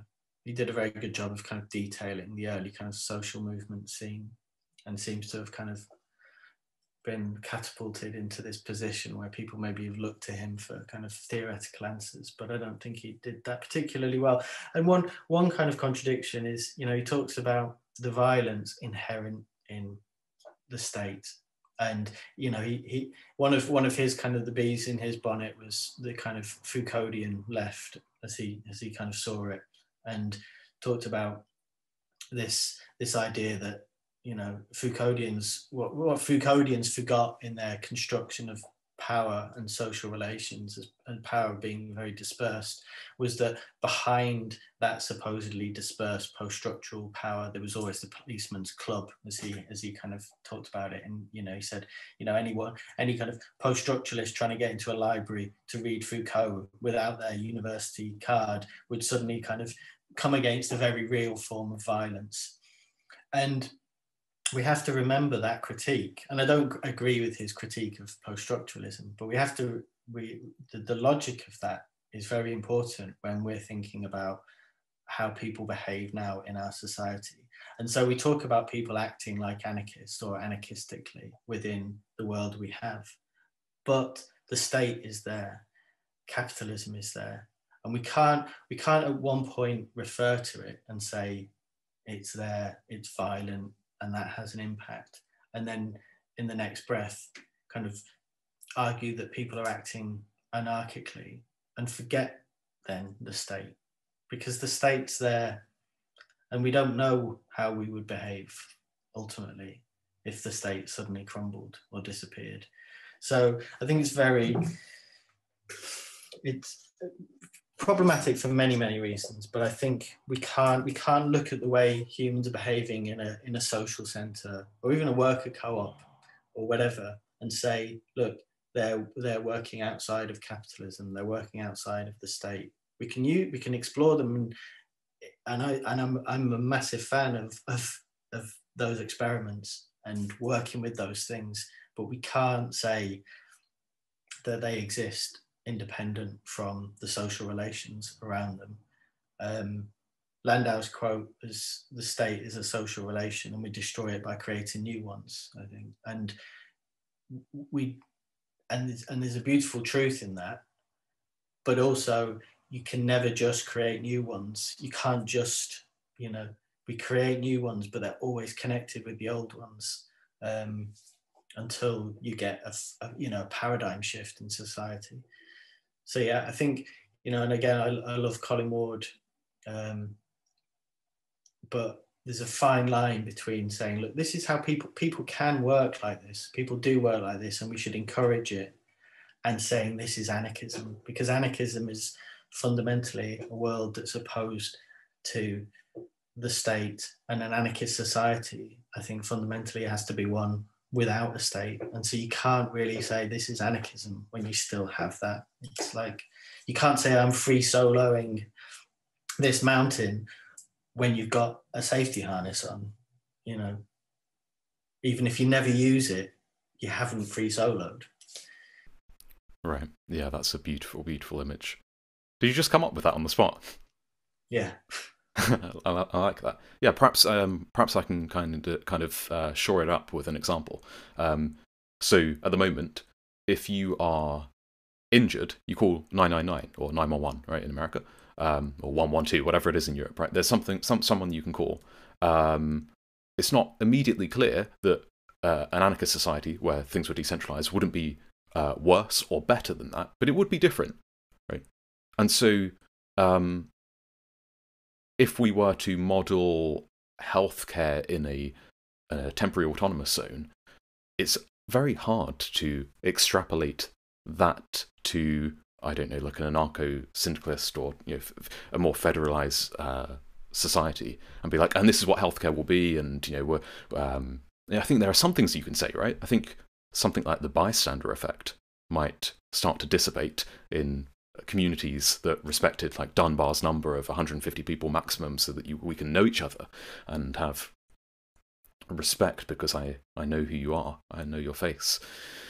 But beyond, I mean, even that's speculative, and beyond talking about removing the alienation that results in perhaps the anonymity and an increased prevalence of, you know, the bystander effect. You see someone run over, you think, okay, well, someone will call 999. And one of the most famous examples, I think, is given in the book Freakonomics, where they talk about the rape of, I forget her name, Kitty Genovese in New York, a famous case, I think in the 90s or something, where someone, in a whole neighborhood heard this woman being raped for like an hour or something, and nobody did anything because, you know, living in this fractured, alienated landscape where you think that, oh, well, someone will do something, someone will check it out, and of course, if everyone thinks that, nobody does.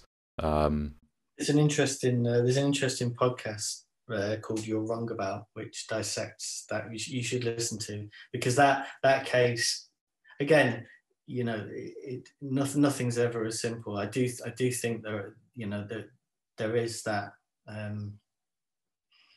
element of society that's become disenfranchised. We've become very atomized, but it's interesting also that the anarchist kind of lives in a constant tension, because on the one hand, the anarchist kind of points to the negative impact of capitalism and the society we live in, and wants to kind of critique that, and does critique it, but also wants to kind of hold on to humanity's capacity to kind of continue being actually quite decent and sociable and kind and caring, and actually that this kind of bystander effect, again, is something that has been weaponized by the right. And so one of the components of that story, which is kind of left out, is that it was a broadly kind of gay neighborhood, and people were, this was in a period where the New York police were routinely going into bars where that were known as gay bars, and beating people and arresting people, and lots of people in this neighborhood were scared of calling the police. It's also the case that, actually, it's funny you kind of mentioned the 999. They didn't have, there was no emergency number at that stage. So now we kind of retell it. No one called 911. No one could have called 911 because they didn't have 911.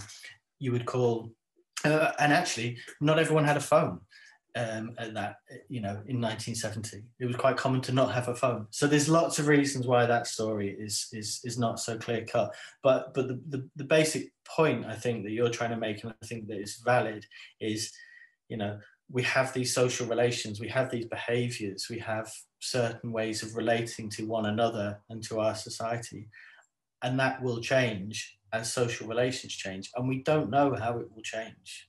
We cannot know, clearly, but all we can do is say, if we did this, it would probably be better. And if we did this, it would probably be worse. And at the moment, we're doing this, and it seems to be having this effect or that effect, this effect, and we don't like it. So let's try this.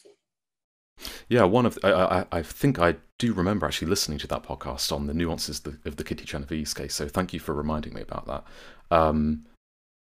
One of the things I was speaking to a friend about the other day was marriage. I think this is quite an interesting idea. Of like, it is a bit crazy that you think, oh, we're in love, let's get the government involved, and especially if you're a man, right nowadays, where if you're still the breadwinner, and we know the way that the family court system works, so.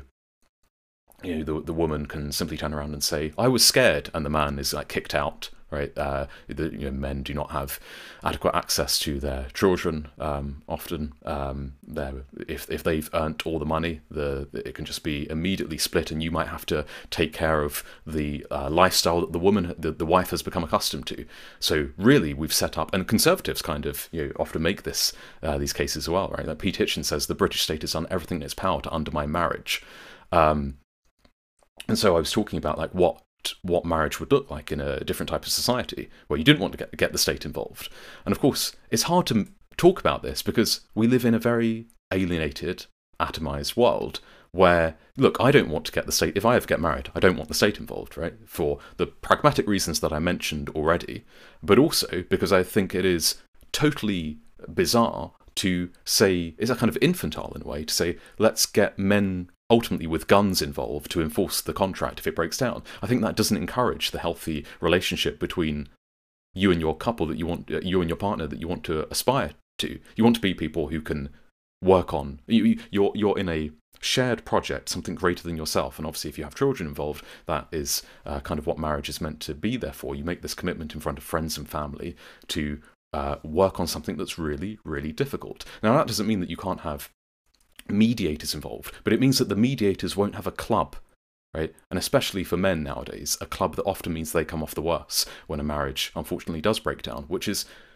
50% or 45% of marriages last time I checked, right? And even worse for the working class, right? That those are they often end in divorce, and marriage seems to be a good way for middle class people to accrue even more privilege and wealth and resources. Actually, it's true for the working class too. Men, for example, who are married tend to earn more and have better mental health, better physical health, because the wife, kind of in a traditional heterosexual relationship, tends to say you should go to the doctor, and the man does say, "Oh, it'll be fine," right? So it seems to be a good thing to do, but it is hard to talk about how that relationship looks different, because fundamentally, what is also going to be different is we're not going to hopefully live in very alienated societies where the community can't kind of help you to fulfill your obligations and commitments to the other person, right? So if you do want to say right now, I don't want the state involved because it's kind of a bit wacky to me to have people with clubs and guns enforcing contracts. I mean, if you as you previously said, alluding to something else, if you need that, why do you want to marry this person? Like, do you not trust them? So it's kind of it's a wacky premise, and as I've said previously, actually, I think it's Derek Jensen. The way propaganda works is that if you can slip the premises by people, you've got them. So let's just take a step back and look at that. But we're also talking about moving to a society where we don't have the types of where we do have the types of communities that help you to come together, right? Why do marriages fall apart? Like, as you say, let's look at really existing capitalism. Let's look at the situation. Well, often, so most is working class people, it's because of finance. Finance is the number one reason.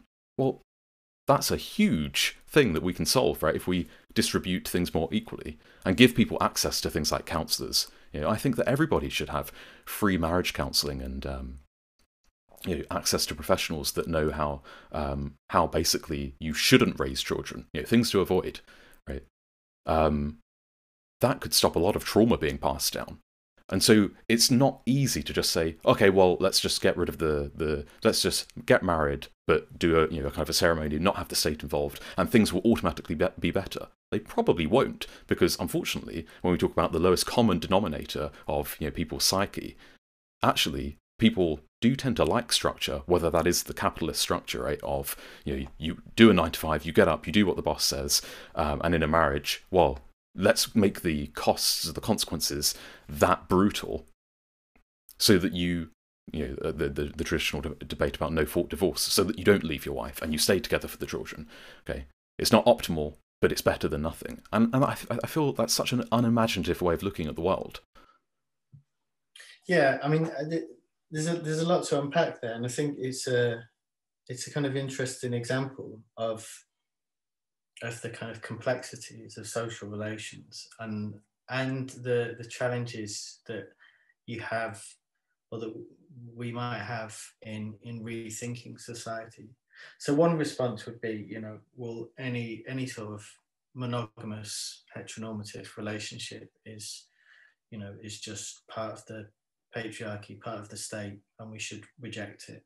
And another kind of, maybe the other end of that spectrum is, well, no, we want to there's nothing wrong with monogamous heteronormative relationships, but we don't want the state to sanction them. So I know quite a few anarchists who've had like hand fasting ceremonies, or some kind of communal. I've had one of I still remember a wedding in inverted commas that I went to, some anarchist friends of mine, and we occupied a petrol station. We closed the petrol station down. Some people kind of locked themselves to the pump. Some people got on the roof.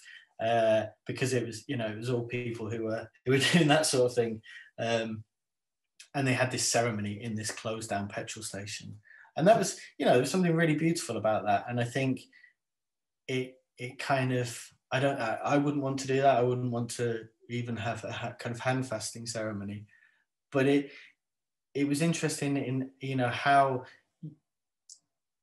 you can kind of subvert things and play things, but also reclaim things. Like marriage, marriage is now like an institution of the state, and it's an institution of religion, but it existed prior to, Christianity. It existed prior to the state. So sometimes people will say, why would you want to do that? It's the state. But actually you can go back further and say, well, no, this is something that humans have probably done for millennia in some way, some kind of ceremony to show something about a kind of relationship. But then you can critique that as well, and you can say, well, why would we want that? Why would we want a monogamous relationship? Why would we want two people to kind of come together and stay together for the rest of their lives? And what becomes problematic is when people start to kind of get into a very particular camp and dismiss anything. My view is always, let's always be critical. Let's think, certainly, why would you want the state to get involved? Why would you want the state to say, well done, you're in love? And yeah, you phrased it kind of very, very nicely. Like, well, why would you want some? Effectively, the mechanics of the state is the tank and the power, and obviously no one really thinks about it like that, but you are kind of in a way saying we want this big army to kind of sanction our loving, beautiful relationship, and it is very, very odd when you put it like that. But for me, in rejecting that, you need to kind of tread carefully, and you need to recognize as well that we're, as human beings, we're socialized, and we cannot just kind of click our fingers and kind of run away from or negate that socializing. And that's one of the problems with any kind of revolution and any revolutionary position is how you kind of deal with that, how you navigate that kind of socializing. And one of the errors I think that's kind of common is for people to just think, I've now got this different rational position, and so I'm going to live like this, but I'm going to be constantly conflicted because I've been socialized like this. So I'm going to become polyamorous, and that's that, and I'm going to negate all these kind of socializing things. But you don't want to go the other way and say, well, no, we've been socialized, so we shouldn't be doing that. We should be encouraging experimentation. We should be encouraging critical thought. We should be thinking, as you said, more and more kind of counselling, but in a very broad sense, not just counselling to defend a marriage, to keep people together, but counselling on a social level to say, well, what do we want? You know, we've got kids, but we don't like each other anymore. So what do we want? What's the happiest outcome out of this thing? What, you know, it's definitely not good for kids to kind of keep people together for the sake of it. And there's no kind of natural reason why two people should spend their entire lives together, even if they've got children. So it's kind of counselling, but in a broader sense of thinking through those possibilities, but recognizing that we cannot just say we critique this social system and we're going to do things differently. And in the same way that you can't forget the reality that, you know, of the state behind you, you can't forget the reality of the state inside you, and the way that impacts on us.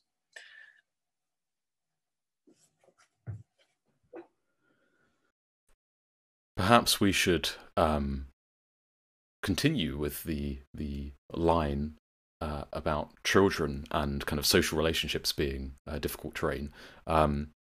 So let's imagine we live in like this federated anarchist country. Right? We're still going to have countries because, you know, want to cheer on the England football team, got to win the World Cup eventually.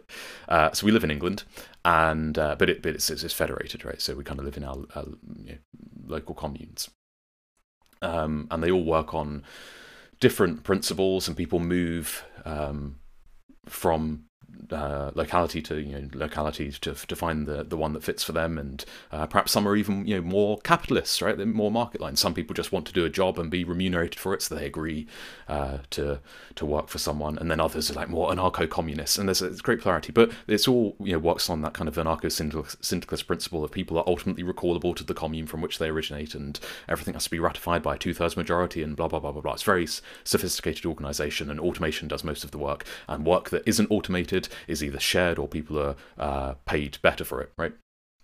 Very sophisticated organisation, techno-anarchism. Fine. What do you do, right, when you have people making objectively bad decisions? So if you have, well, let's tread on some politically incorrect ground, right? Let's talk about a community of ultra-religious people, whether they're Christian zealots or Muslims, and they have a totally different view of how to raise children, right, and women's place in society, and they've got their own commune, right. So we take the boroughs of London where large immigrant populations, and they segregate off, and London kind of becomes like this anarchist city. But if you go into Hackney now, you see that women are veiled. Right, and I don't think it is sufficient to be. It's almost like a liberal response, but I think you'll find it in anarchist circles of, oh, women choose to do that. I mean, this is a get out of jail free card for me, right? Also, the most difficult. I say also, this is the actual meat of the question. What do you do when there are children being raised in that situation? Right? You can play that card. You can say it's a very weak card. It's like, oh, some women choose to wear black polyester clothing that cover all body clothing in 100-degree heat, right, in the desert. Right? Some people choose that, sure. Right, the same way that some people choose to work in sweatshops, fine. But what do you do when the children are affected? And how would an anarchist society deal with this? How would an anarchist society deal with children who are in dysfunctional relationships, where there's no centralized body that can take them into care? And let's also grant the traditional anarchist responsive. Yeah, but the system right now is shit. Like, how children in care are, it's one of the worst things you could possibly be. If you look at the life outcomes for children in care, it's awful, right? They end up as prisoners. They end up mentally, with huge mental illnesses. Again, that is, as you say in the book, it's a get out of jail free card to just say, but things are bad now, they'll inevitably be better under this system. That's not clear. So I think childcare and children as the victims of some oppressive community, which doesn't see itself as oppressive, but from an Enlightenment perspective, we could say that's not how we would want to live. And I think if you had a freer socialization, you wouldn't have picked that either, and the children certainly can't pick it. What do we say? I mean, I'd start by kind of stepping back and saying, I think one of the problems with, and anarchists, I think, would often say that they don't make this mistake, but I think they often do. But one of the problems with kind of political philosophy or moral philosophy is we start by saying, what's the right answer? That's our kind of basic question to any kind of position. What is the right answer? And I always think the first question we should ask is there a right answer? Is there a way of answering this that's going to be satisfactory, that we're going to think is right? And I think actually there's a need for, and no ideology wants to do this for obvious reasons, because there's a competition going on, isn't there? Obviously, that you need to prove that you can create the better society than the next ideology. So no ideology wants to say, in the same way that no politician wants to say, I don't know the answer to that question, I don't know what I would do. Yeah, you're right, that's terrible, but what do you do? No politician wants to do that because they need to get elected, and no ideology wants to do that because they need to kind of win the argument. But actually, I think the reasonable answer would be for an anarchist to say, I don't know what we would do in that situation. And perhaps there's no right answer, because clearly you've got a situation that many people would consider to be problematic and illegitimate. But part of the kind of nugget of the kind of libertarian or liberal or kind of freedom-centered approach is to acknowledge that often our attempts to make the world a better place end up making the world a worse place. Going in and kidnapping the children and bringing them to your society is not going to very obviously lead to a better world, even for those children. So it's complicated, and I think we should resist the temptation to say we have the right idea. What I argue in the book, and I would always argue, is that anarchists should acknowledge that they don't have the answer, but also acknowledge that those kinds of challenges are precisely the kind of challenges that will always exist, regardless of, unless you have an absolutely, uniform social order throughout the globe that everyone signs up to, any kind of plurality, which is what most anarchists would say they want, any kind of plurality and diversity is going to lead to those conflicts. And so either we get rid of that diversity, or we accept there's going to be conflict. And I think fundamentally, too frequently in anarchism, you just get a denial of that. You just get this view that it won't be a problem.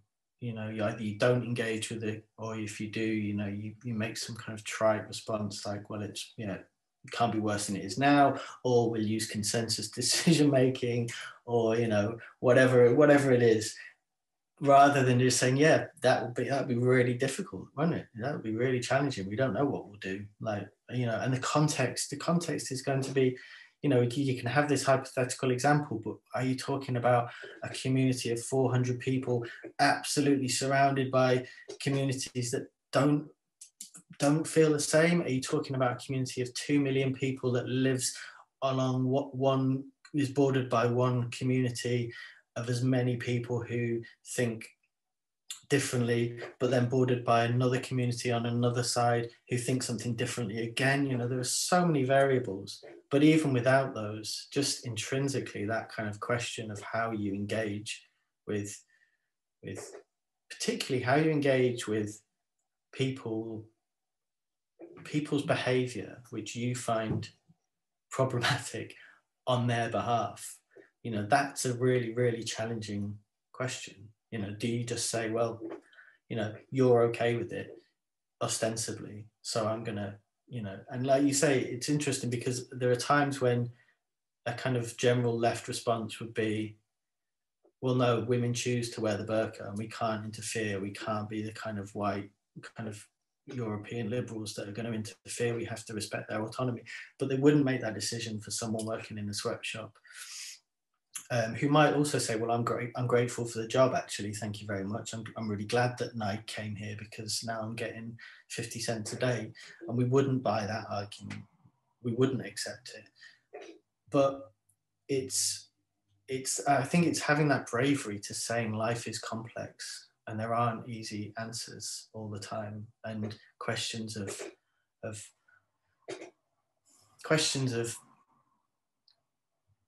dealing with other people's positions, speaking for other people, judging for other people, making judgments on their behalf is, it seems to be part of the human picture. And it's not necessarily wrong, and we do it all the time, and rightly so. And that's what political agitation is about, isn't it? It's saying, come on, wake up, unionize, agitate, organize. You can do that to someone who's a worker in a factory. You can say, agitate, unionize. You can't do that in certain situations, or certain anarchist cultures or certain leftist cultures will forbid or encourage the same behavior in different contexts. So I'm kind of circling around now, but I think the answer is we don't know what we would do, and is not necessarily a right answer. It's certainly not a correct anarchist answer to that question. Yeah, the idea that any future society is going to make these is going to be in a position where there are tough calls to be made, I think is encapsulated beautifully. And I don't know if it's your quote, but in the book you say, well, anarchism is life on the slippery slope. When we talk about slippery slope fallacies, or just like the idea of like, oh, well, it's the thin end of the wedge, right? That idea, I don't know if this is like a particularly English idiom, but the idea that actually that just opens the door, right? So slippery slope is going to open the door to tyranny, and you say that is what anarchism is, and it's kind of like you need to. It's like the prerequisite for freedom is freedom in a way. You need to experiment with being mature and being able to make these tough calls, and there's never going to be a right answer to any of these questions. So that brings us on nicely to how anarchists have traditionally gone about decision making, and how that's evolved to, for example, Occupy, they do the wavy hands and consensus, and obviously wavy hands does not scale to an entire country, right? Doesn't scale to 350 million Americans. Now that's a bit of a straw man, because anarchists can turn around and say, look, we've got this amazing technology, and then I guess a liberal can turn around and say, what, you want to be Switzerland? Direct democracy. So there's some interesting terrain to navigate here in terms of what you see as the philosophical difficulty of consensus decision making, whilst totally acknowledging that in many domains that's going to be a significant improvement on what we have now, which is kind of a mirage, a sham democracy. Yeah, I mean, there are, you kind of touched on that nicely. There are philosophical issues, and there are kind of, if you like, technical issues.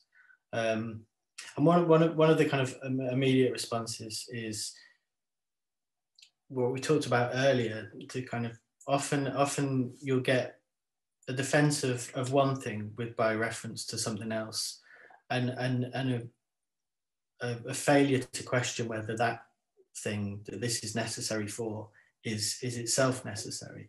So the classic is, you could never use this system of direct democracy in a country of 350 million people, and fail to question whether, well, maybe if that's the case, then maybe you don't have 350 million people constituencies. You don't have that nation state. You don't have that kind of picture. In the same way that, people forget that one of probably the most powerful really argument for slavery was, if we get rid of slavery, we're not going to have all this cheap cotton. And that's, it's a pretty good argument. You're not going to have all that cheap cotton if you don't have slavery. That argument kind of won out for a very long time. And the argument against that is, well, maybe we have to forego that cheap cotton. So maybe we have to forego some of the, the scale and the type of social organization. The two are entwined. That it's not that one is inevitable. So you're not trying to reproduce the nation state with an anarchist kind of decision making policy. So that's the kind of first fundamental thing. Second point is, I guess, that there are kind of technical, procedural ways of scaling up massively and having kind of federations and municipalities. And so there are all sorts of theories and ideas about how you do have confederated, you have from the neighborhood to the kind of municipality, the city, whatever. I'm not massively interested in those questions, because I just think we're so far away from kind of getting there, that, and there are enough kind of answers out there at the moment as to how you start kind of creating stronger local democracies, how you kind of empower neighborhoods and cities and towns and so on. And again, it will be a process of experimentation, and there are lots of people who are far more interested in those things, cybernetics and different ways of thinking about complex social relations, who could speak far more eloquently than I could. What I'm more interested in is the kind of philosophical kind of questions, if you like, and that's where consensus has always been difficult for me and a challenge, which is that it very, very obviously kind of inverts a problem and ends up with a problem, and I always think it's fascinating, the kind of how this was almost entirely overlooked. This Occupy slogan, "We are the 99%," that was kind of being articulated at the same time that consensus was really being kind of, obviously it didn't come out of Occupy, but that was maybe its most famous kind of articulation, that was most well known. We are the 99%, and we have this decision-making power that gives massive power to 1%, to less than 1% often, and a failure to kind of question whether those two things, because effectively you've got a kind of consensus decision-making in the world as it is, which is like less than 1% blocking decisions for the 99%. And we think that's shit.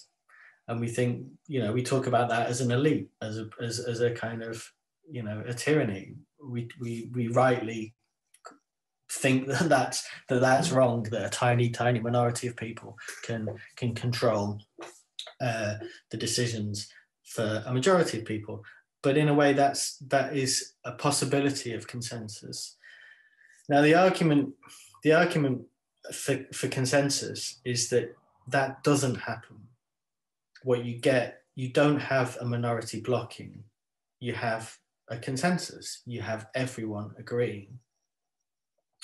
But the anarchist blind spot for me was always that's an ideal, that's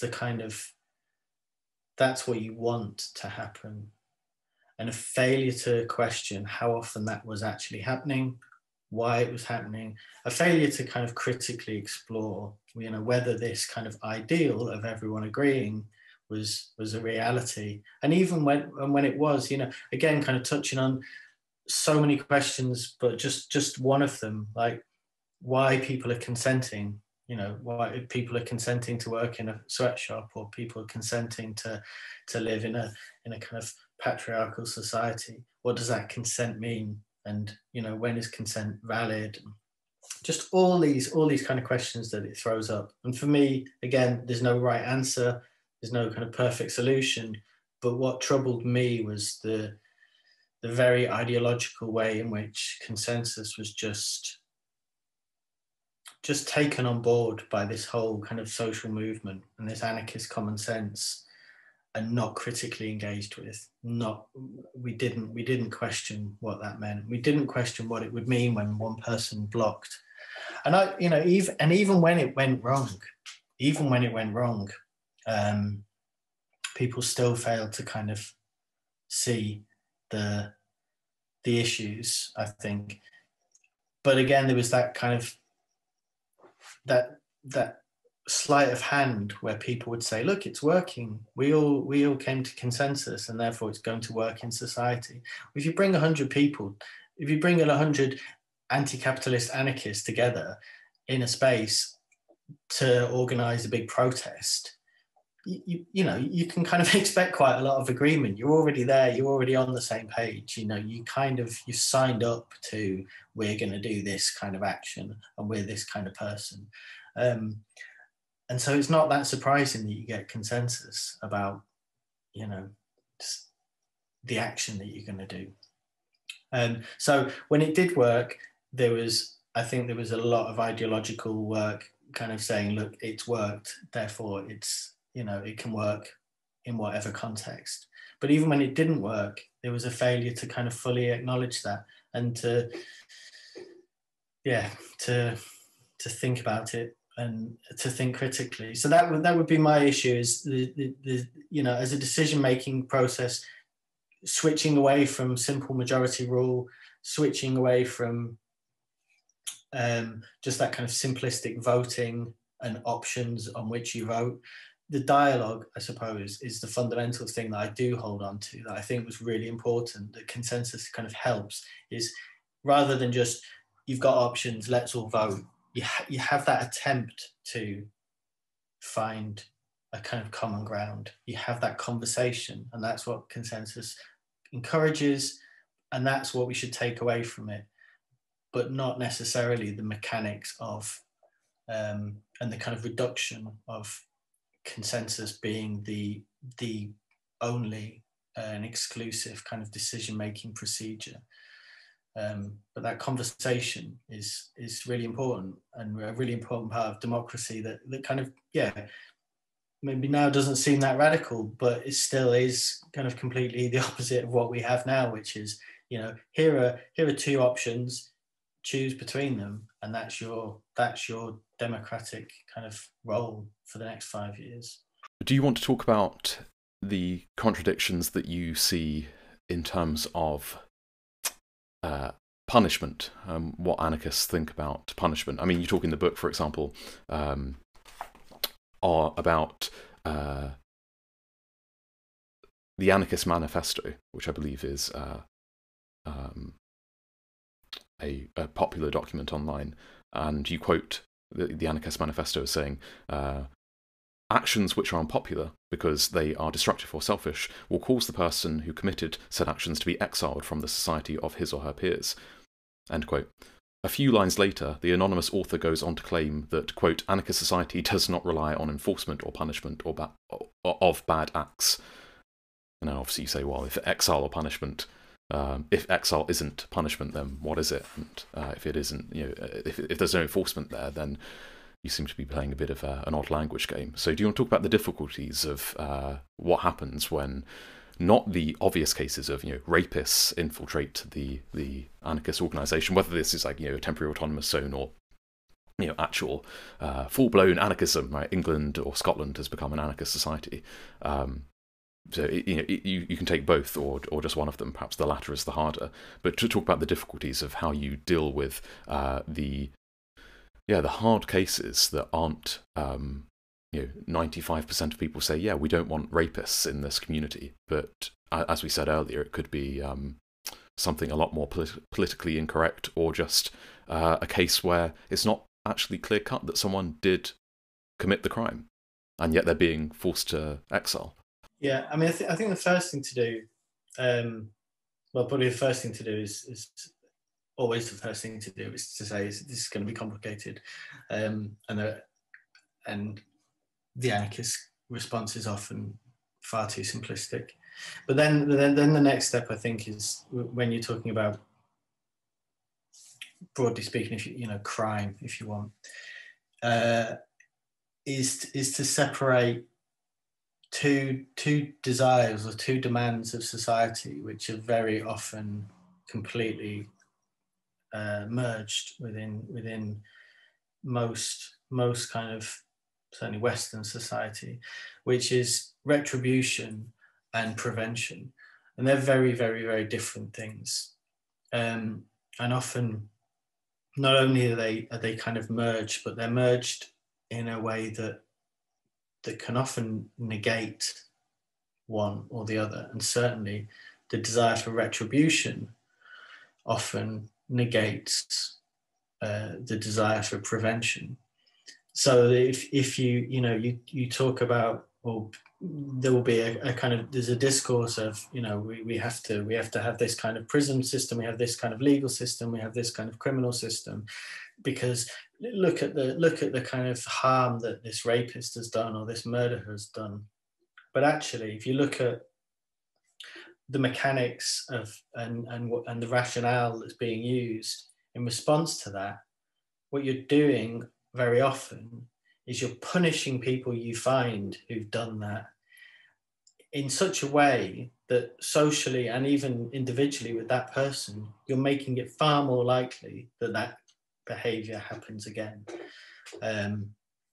So, I mean, clearly with the just a very, very kind of obvious kind of example of that is the prison systems kind of as such that when you leave, you're far more likely to just, to commit crime again, however you're defining crime. So we need, first of all, to really separate retribution from prevention. And classically, kind of punishment has kind of seemed to quite beautifully respond to both those needs, because we punish someone really harshly, so we get that kind of retribution, we get that demand for justice because someone's done something wrong and then they've been punished, but that also prevents other people from doing it because they see what it's like to be punished and they're fearful of that punishment, and so they don't do it. Fundamentally, we know that doesn't work. That rationale just fails to work in lots of cases. And that's another primary step, is also to think about different types of behavior. So talking about, we talk about crime, but even if you talk about something like rape, there's very different types of rape and different reasons for rape. And when you're talking about crime, hugely various reasons why people act in ways that society doesn't want them to act. And there's not going to be the same response. At the moment, we have a pretty similar response to the vast majority of crimes. So, you commit fraud or you commit rape. Not entirely, there are kind of differences in lots of ways, but fundamentally you still kind of become part of this kind of quite uniform legal system. And that's clearly problematic because you're dealing with very, very different things. So you've got to separate out that, and then you've got to separate out questions of prevention and retribution. I think to try and kind of lead into some slightly more kind of concrete answers, I think retribution is really problematic.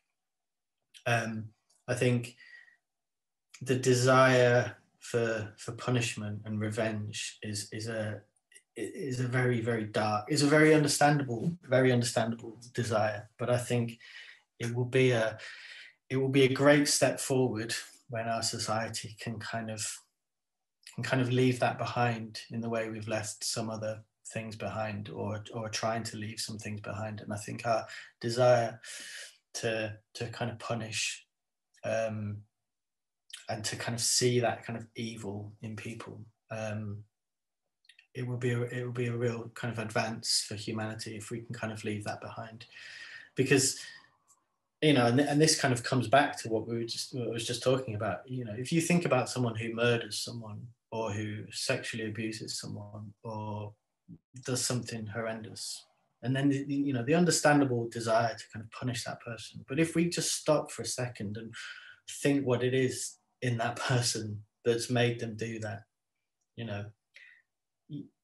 you don't need to kind of get, and we can do, and I think maybe we should do, but we don't need to necessarily get into more kind of philosophical questions about free will and so on, to just kind of think that person is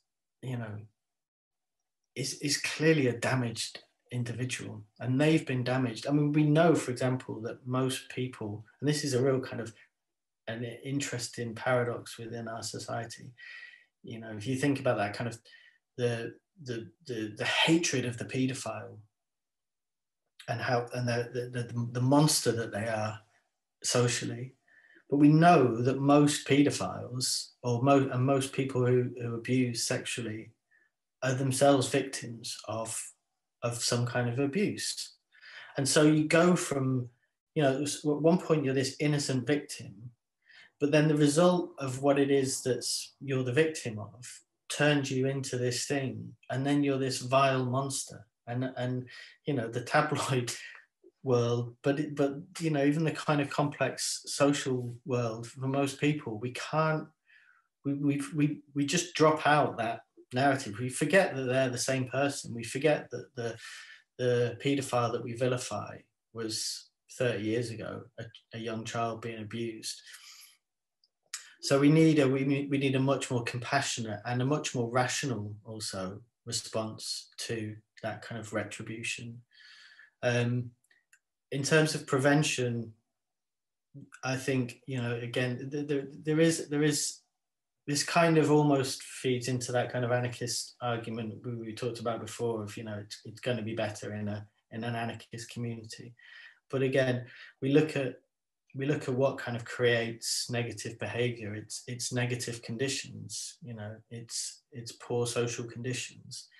And so one of the responses is a broader social response to say, actually, let's get rid of poverty, let's get rid of inequality, let's give more of an emphasis to that counselling that we were talking about. You know, let's make that more important than getting to fucking Mars in your little spaceship. You know, let's create a world where antagonism and conflict isn't inherent in the system, and maybe we'll actually get rid of a lot of the things that we currently need to prevent through very kind of individualized legal mechanisms. But then there are still questions then about kind of prevention and so on. And that's where I think there are no, it depends on whatever we're talking about, but I think the anarchist response needs to be more honest to say, well, there will be times when we will need to constrain. There will be times when we'll make that judgment call, and there will be times when that will be wrong. You know, maybe we will constrain an innocent individual and we'll exile them, or we'll put them in a thing that we're not going to call a prison because we're anarchists, but it will still be a locked facility of some sort. You know, we will maybe still need to do those things, but also maybe we'll do them with more compassion. You know, maybe we can say, we're going to lock you up, but we're really sorry, but we need to do that. In the way in the way classically we've all been doing for the last 18 months. You know, we've all been locking ourselves up in a prison so that we don't hurt other people.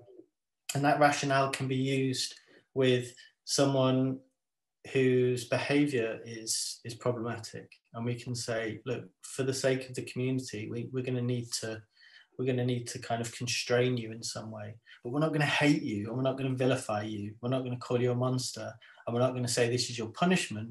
We're going to say this is really sad, and we're going to make it, and we're going to give you counselling, and we're going to make things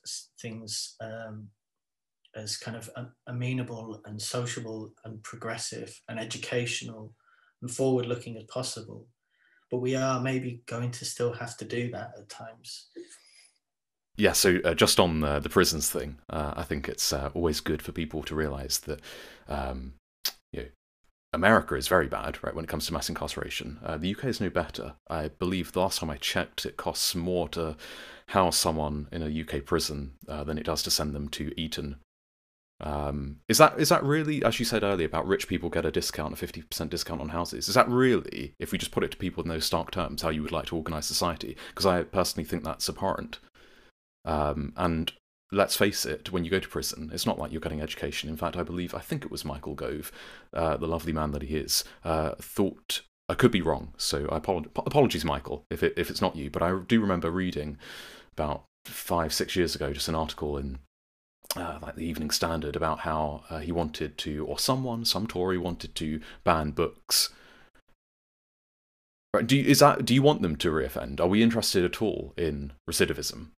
Because I could obviously wax lyrical about the double standards and the contradictions between, you know, working class people doing the same drug as David Cameron and Michael Gove obviously have, and what privilege results in when it comes to either a slap on the wrist, or you are basically now barred from any meaningful life in society. You can't get a job, you can't get on the housing ladder, you can't get any type of finance. It is ludicrous when you put it to people in those terms. And then if you have some training in sociology and psychology, and you realise that these people, like in the Monopoly game, were kind of destined to be there. Or you can go the biological route and say, if you've got an IQ of 85, there's not much that you can do within a capitalist society, because that tends to correlate with not being able to even write a letter. So do we want to treat these people with compassion, or do we want to just say the game is rigged, there's nothing you can do, the pie gets bigger? I think this is kind of irrational, and it gets to the heart of what people like David Graeber talked about when they said it's not an efficient system. It has so many internal problems, and you would only not see them if you were socialised from birth to not see them. Rant over.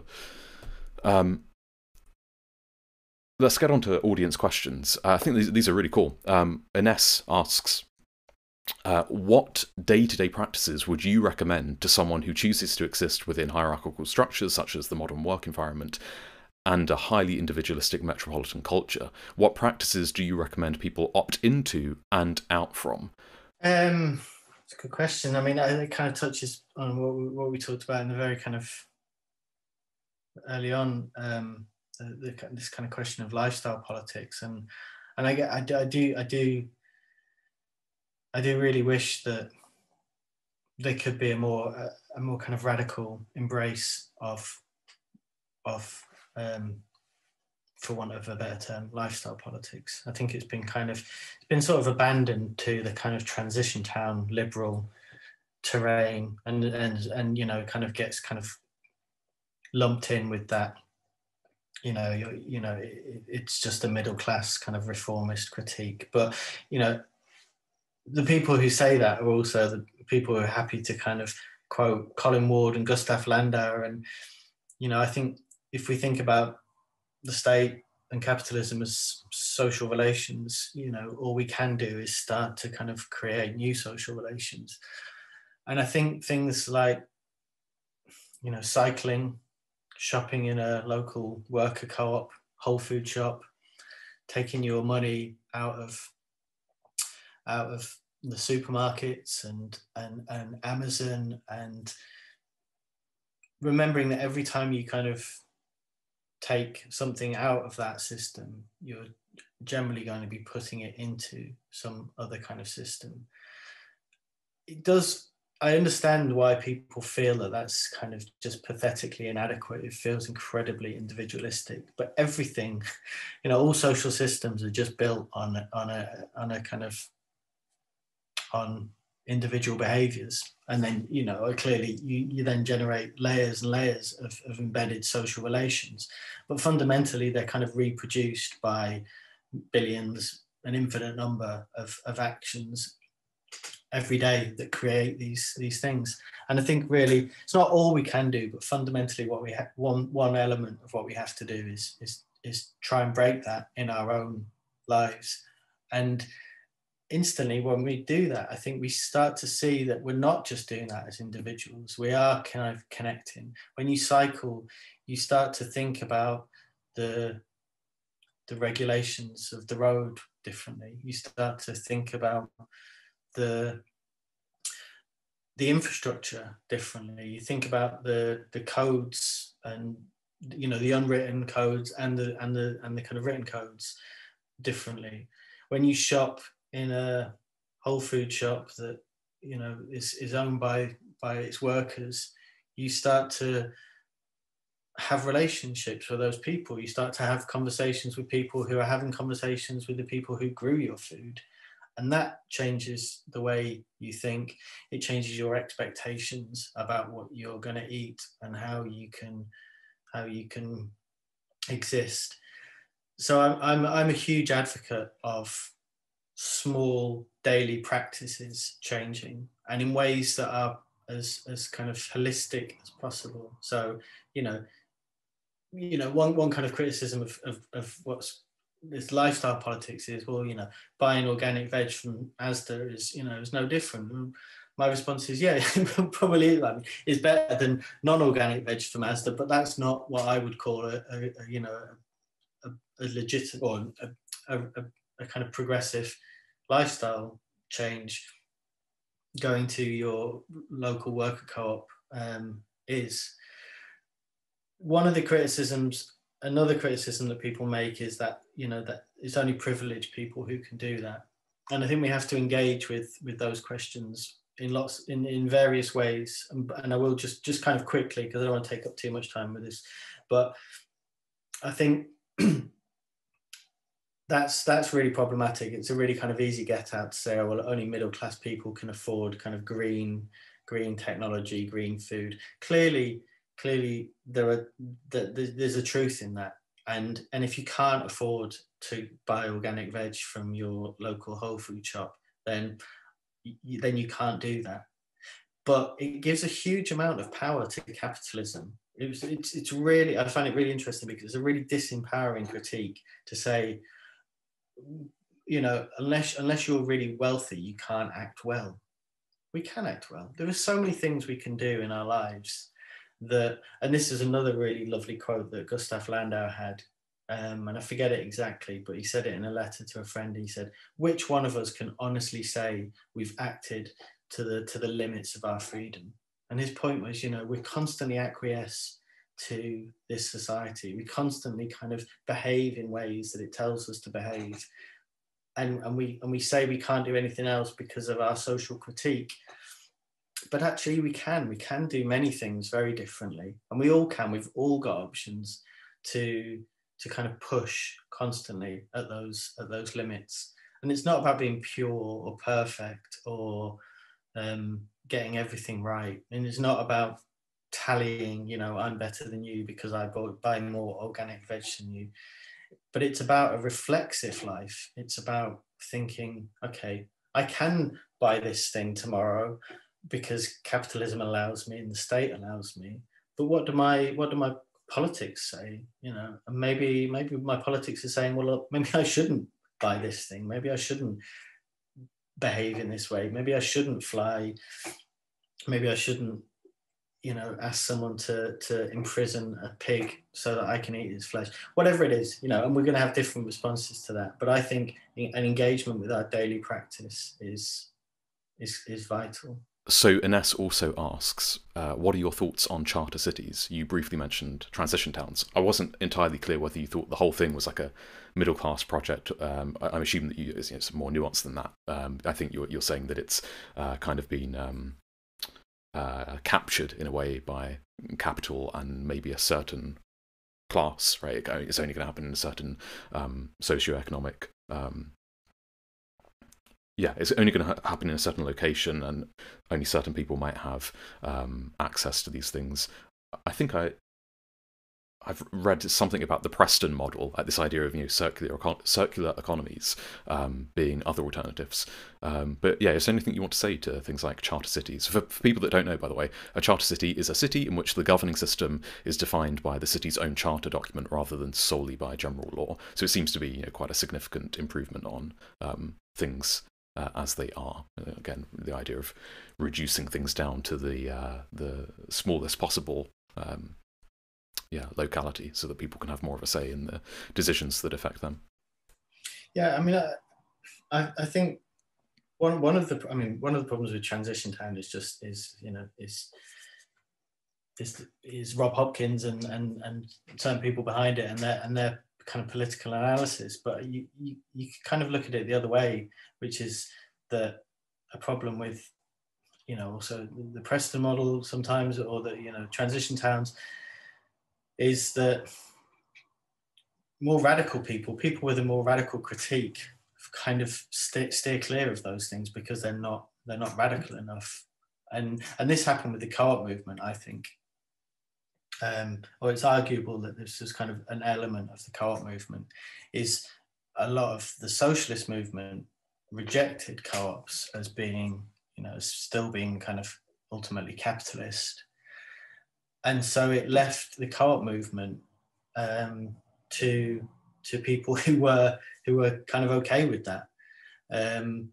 And so the co-op movement has progressed and developed without that kind of critical input. And the Labour Party is a kind of classic example of that, isn't it? Like, you've got radicals in it trying to kind of push it in a radical direction. And then you've got these purges of radicals, and the radicals leave because you've got, someone like Keir Starmer in power, and quite understandably people think, I don't want to be in this party because it's this.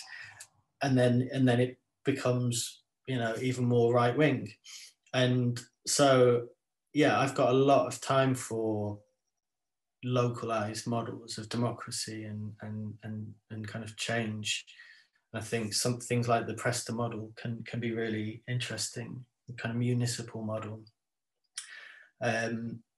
But they're always going, and this is the slippery slope, isn't it? I think, they're always going to be fraught. You're going to be working with people you disagree with. You're going to be working with still the state, even if you've got your city charter or your kind of municipal rationale with your local council, you're still going to be working with capital and the state. And it's a question of like how far you're kind of willing to navigate that. But they're going to be worse if people who have a very strong critique of those things, of the state and of capitalism, all just abandon it and leave it to people who, don't have those critiques. So it in a way, it's people who disagree with those things are the right people to be involved in them, in some kind of, in some sense. But yeah, I'm a reformist, I suppose. Ultimately, I think, we need to always be pushing in the right direction and always challenging things, and anything that kind of can kind of generate more local engagement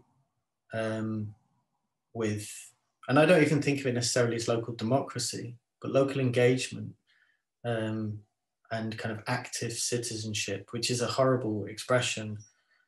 And again, that's something else that's just been captured. The citizenship, the big society, that was a brilliant idea, not because it, for the right, not because it created a big society, but because it just meant it was that much harder for people who actually wanted to do some of that progressive stuff to do it, because that was just, it became sullied. That's what the right is much better at the left is doing, is shitting on good ideas so that it leaves its foul capitalist stench, and we don't want to touch it. Personal responsibility, lifestyle politics. People say, you can't ask people to be responsible because that's neoliberal. Neoliberalism has like claimed personal responsibility and sullied it so that you can't talk about it. So the right does that really effectively, I think, and it will do that and is doing that with ideas of big society, citizenship, local charters, the Northern Powerhouse, devolution. And it's a question of us navigating those things. But yeah, broadly speaking, I'm in favour of attempts to kind of strengthen involvement in our daily lives and in our locales. Cool. Okay.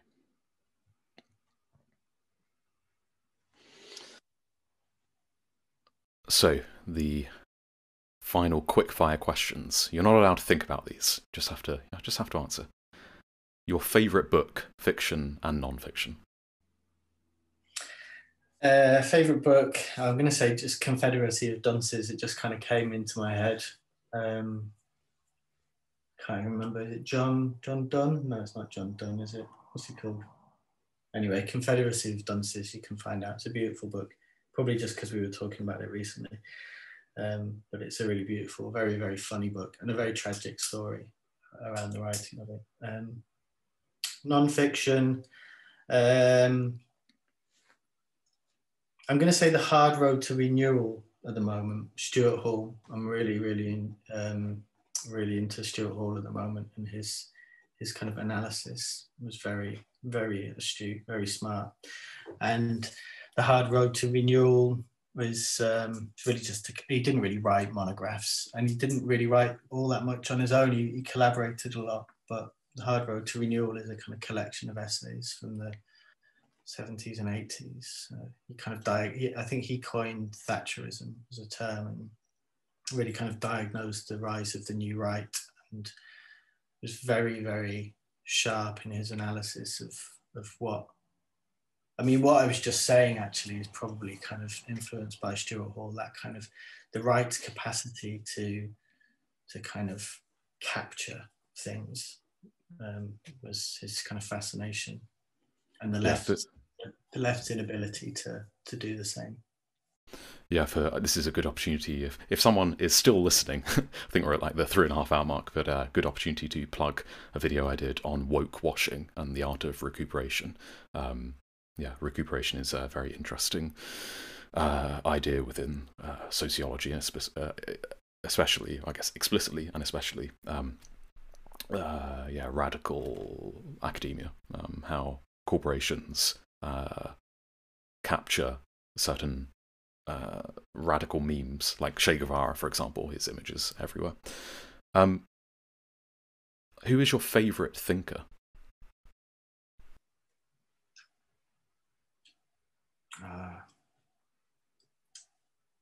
I don't have one. I mean, I know that's kind of like maybe a naff response, but I like Stuart Hall. I like Gramsci. I like Erich Fromm. Was the first person I read as a teenager.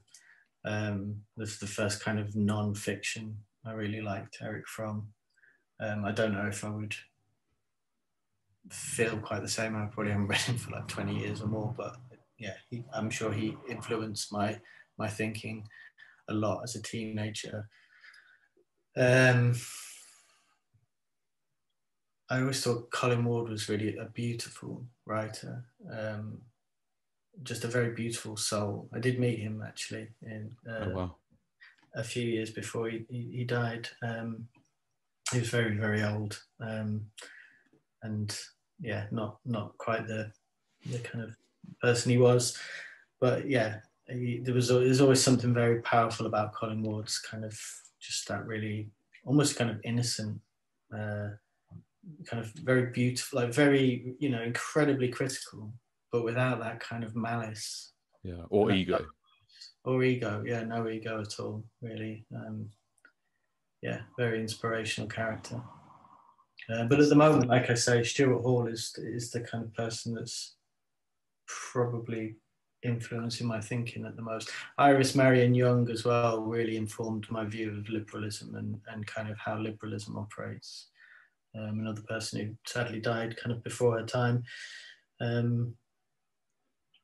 Yeah.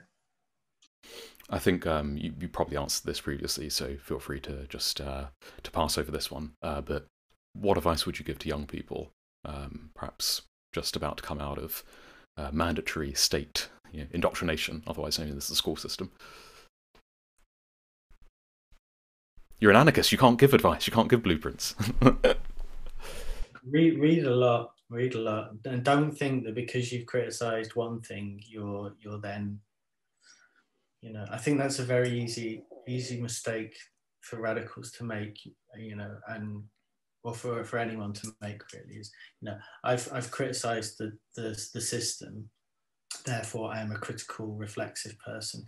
No one is just a critical, reflexive person. We all get trapped in our kind of channels, and the question is like how often you can kind of put your head above the channel and kind of look at your own channel and look at other people's channels, and it's very hard to do, and none of us are we wouldn't function as animals if we were doing it all the time. Our brains would just collapse. We have to have patterns of behavior. We have to just have common senses. We have to have assumed truths just to navigate the world, but we can try and kind of critique and question. And so yeah, a balance. Don't paralyze yourselves, but look around. If you get interested in anarchism, read different anarchists and read criticisms of anarchism. Read and don't assume that because someone criticizes something you believe that they're a nasty person and that they're talking bullshit. Listen to their criticisms. Assume that they're well intentioned and ask, how. I think there's something Sartre talked a lot about, this kind of bad faith, that when someone says when someone says something that we disagree with, we kind of assume that they're lying, that they can't really believe it and they're just trying to manipulate us, or kind of get one over on us. But actually, people generally believe what they're saying, and they believe it for a reason. It doesn't make it right, but it's always interesting to listen to those things, and challenge ourselves with other people's perspectives. Yeah, don't grow old. Yeah, it reminds me of Socrates in Plato's Meno, where he says, people who are doing bad things are still doing them for what they perceive as good reasons, right? And so if you just take that fundamental truth on board, I think you'll go a long way. And it also reminds me what you said there of, you kind of have to exist at some level as a human being. Walt Whitman's beautiful line, much quoted, perhaps overdone. But I contain multitudes, right? So that brings me on to Paul Goodman, who I think once said, if you really tried to exist without those multitudes and internal contradictions in the contradictory capitalist society that we live in, you would be schizophrenic. There's no way to do it. Cool. I think that's a nice place to end. You're a sensible person, and so you're not on Twitter. But if people would like to hear more from you, where can they find you? I live in Belper. You could put my email address up if you want, unless maybe put it with a little thing so it doesn't get kind of spammed. But yeah, put my email address on this thread if you want, or people can kind of contact you maybe, and I'm not really a social media sort of person. As we said, I do email is my kind of concession. Thank you for doing this, Matt. When I read your book, it was a breath of fresh air. You're an incredibly nuanced thinker, and I think that book is really, really important. So I appreciate you giving so much of your time to speak today, and hopefully we can speak again, because I really wanted to talk to you about spirituality and anarchism, and the place of love and self-reflection from a more spiritual standpoint, and get away from the economics and the materialism. So hopefully we can do that again if people like this, and even if they don't, we can. So thank you. Yeah, thank you. Yeah, no, it's been interesting chatting. Definitely do it again.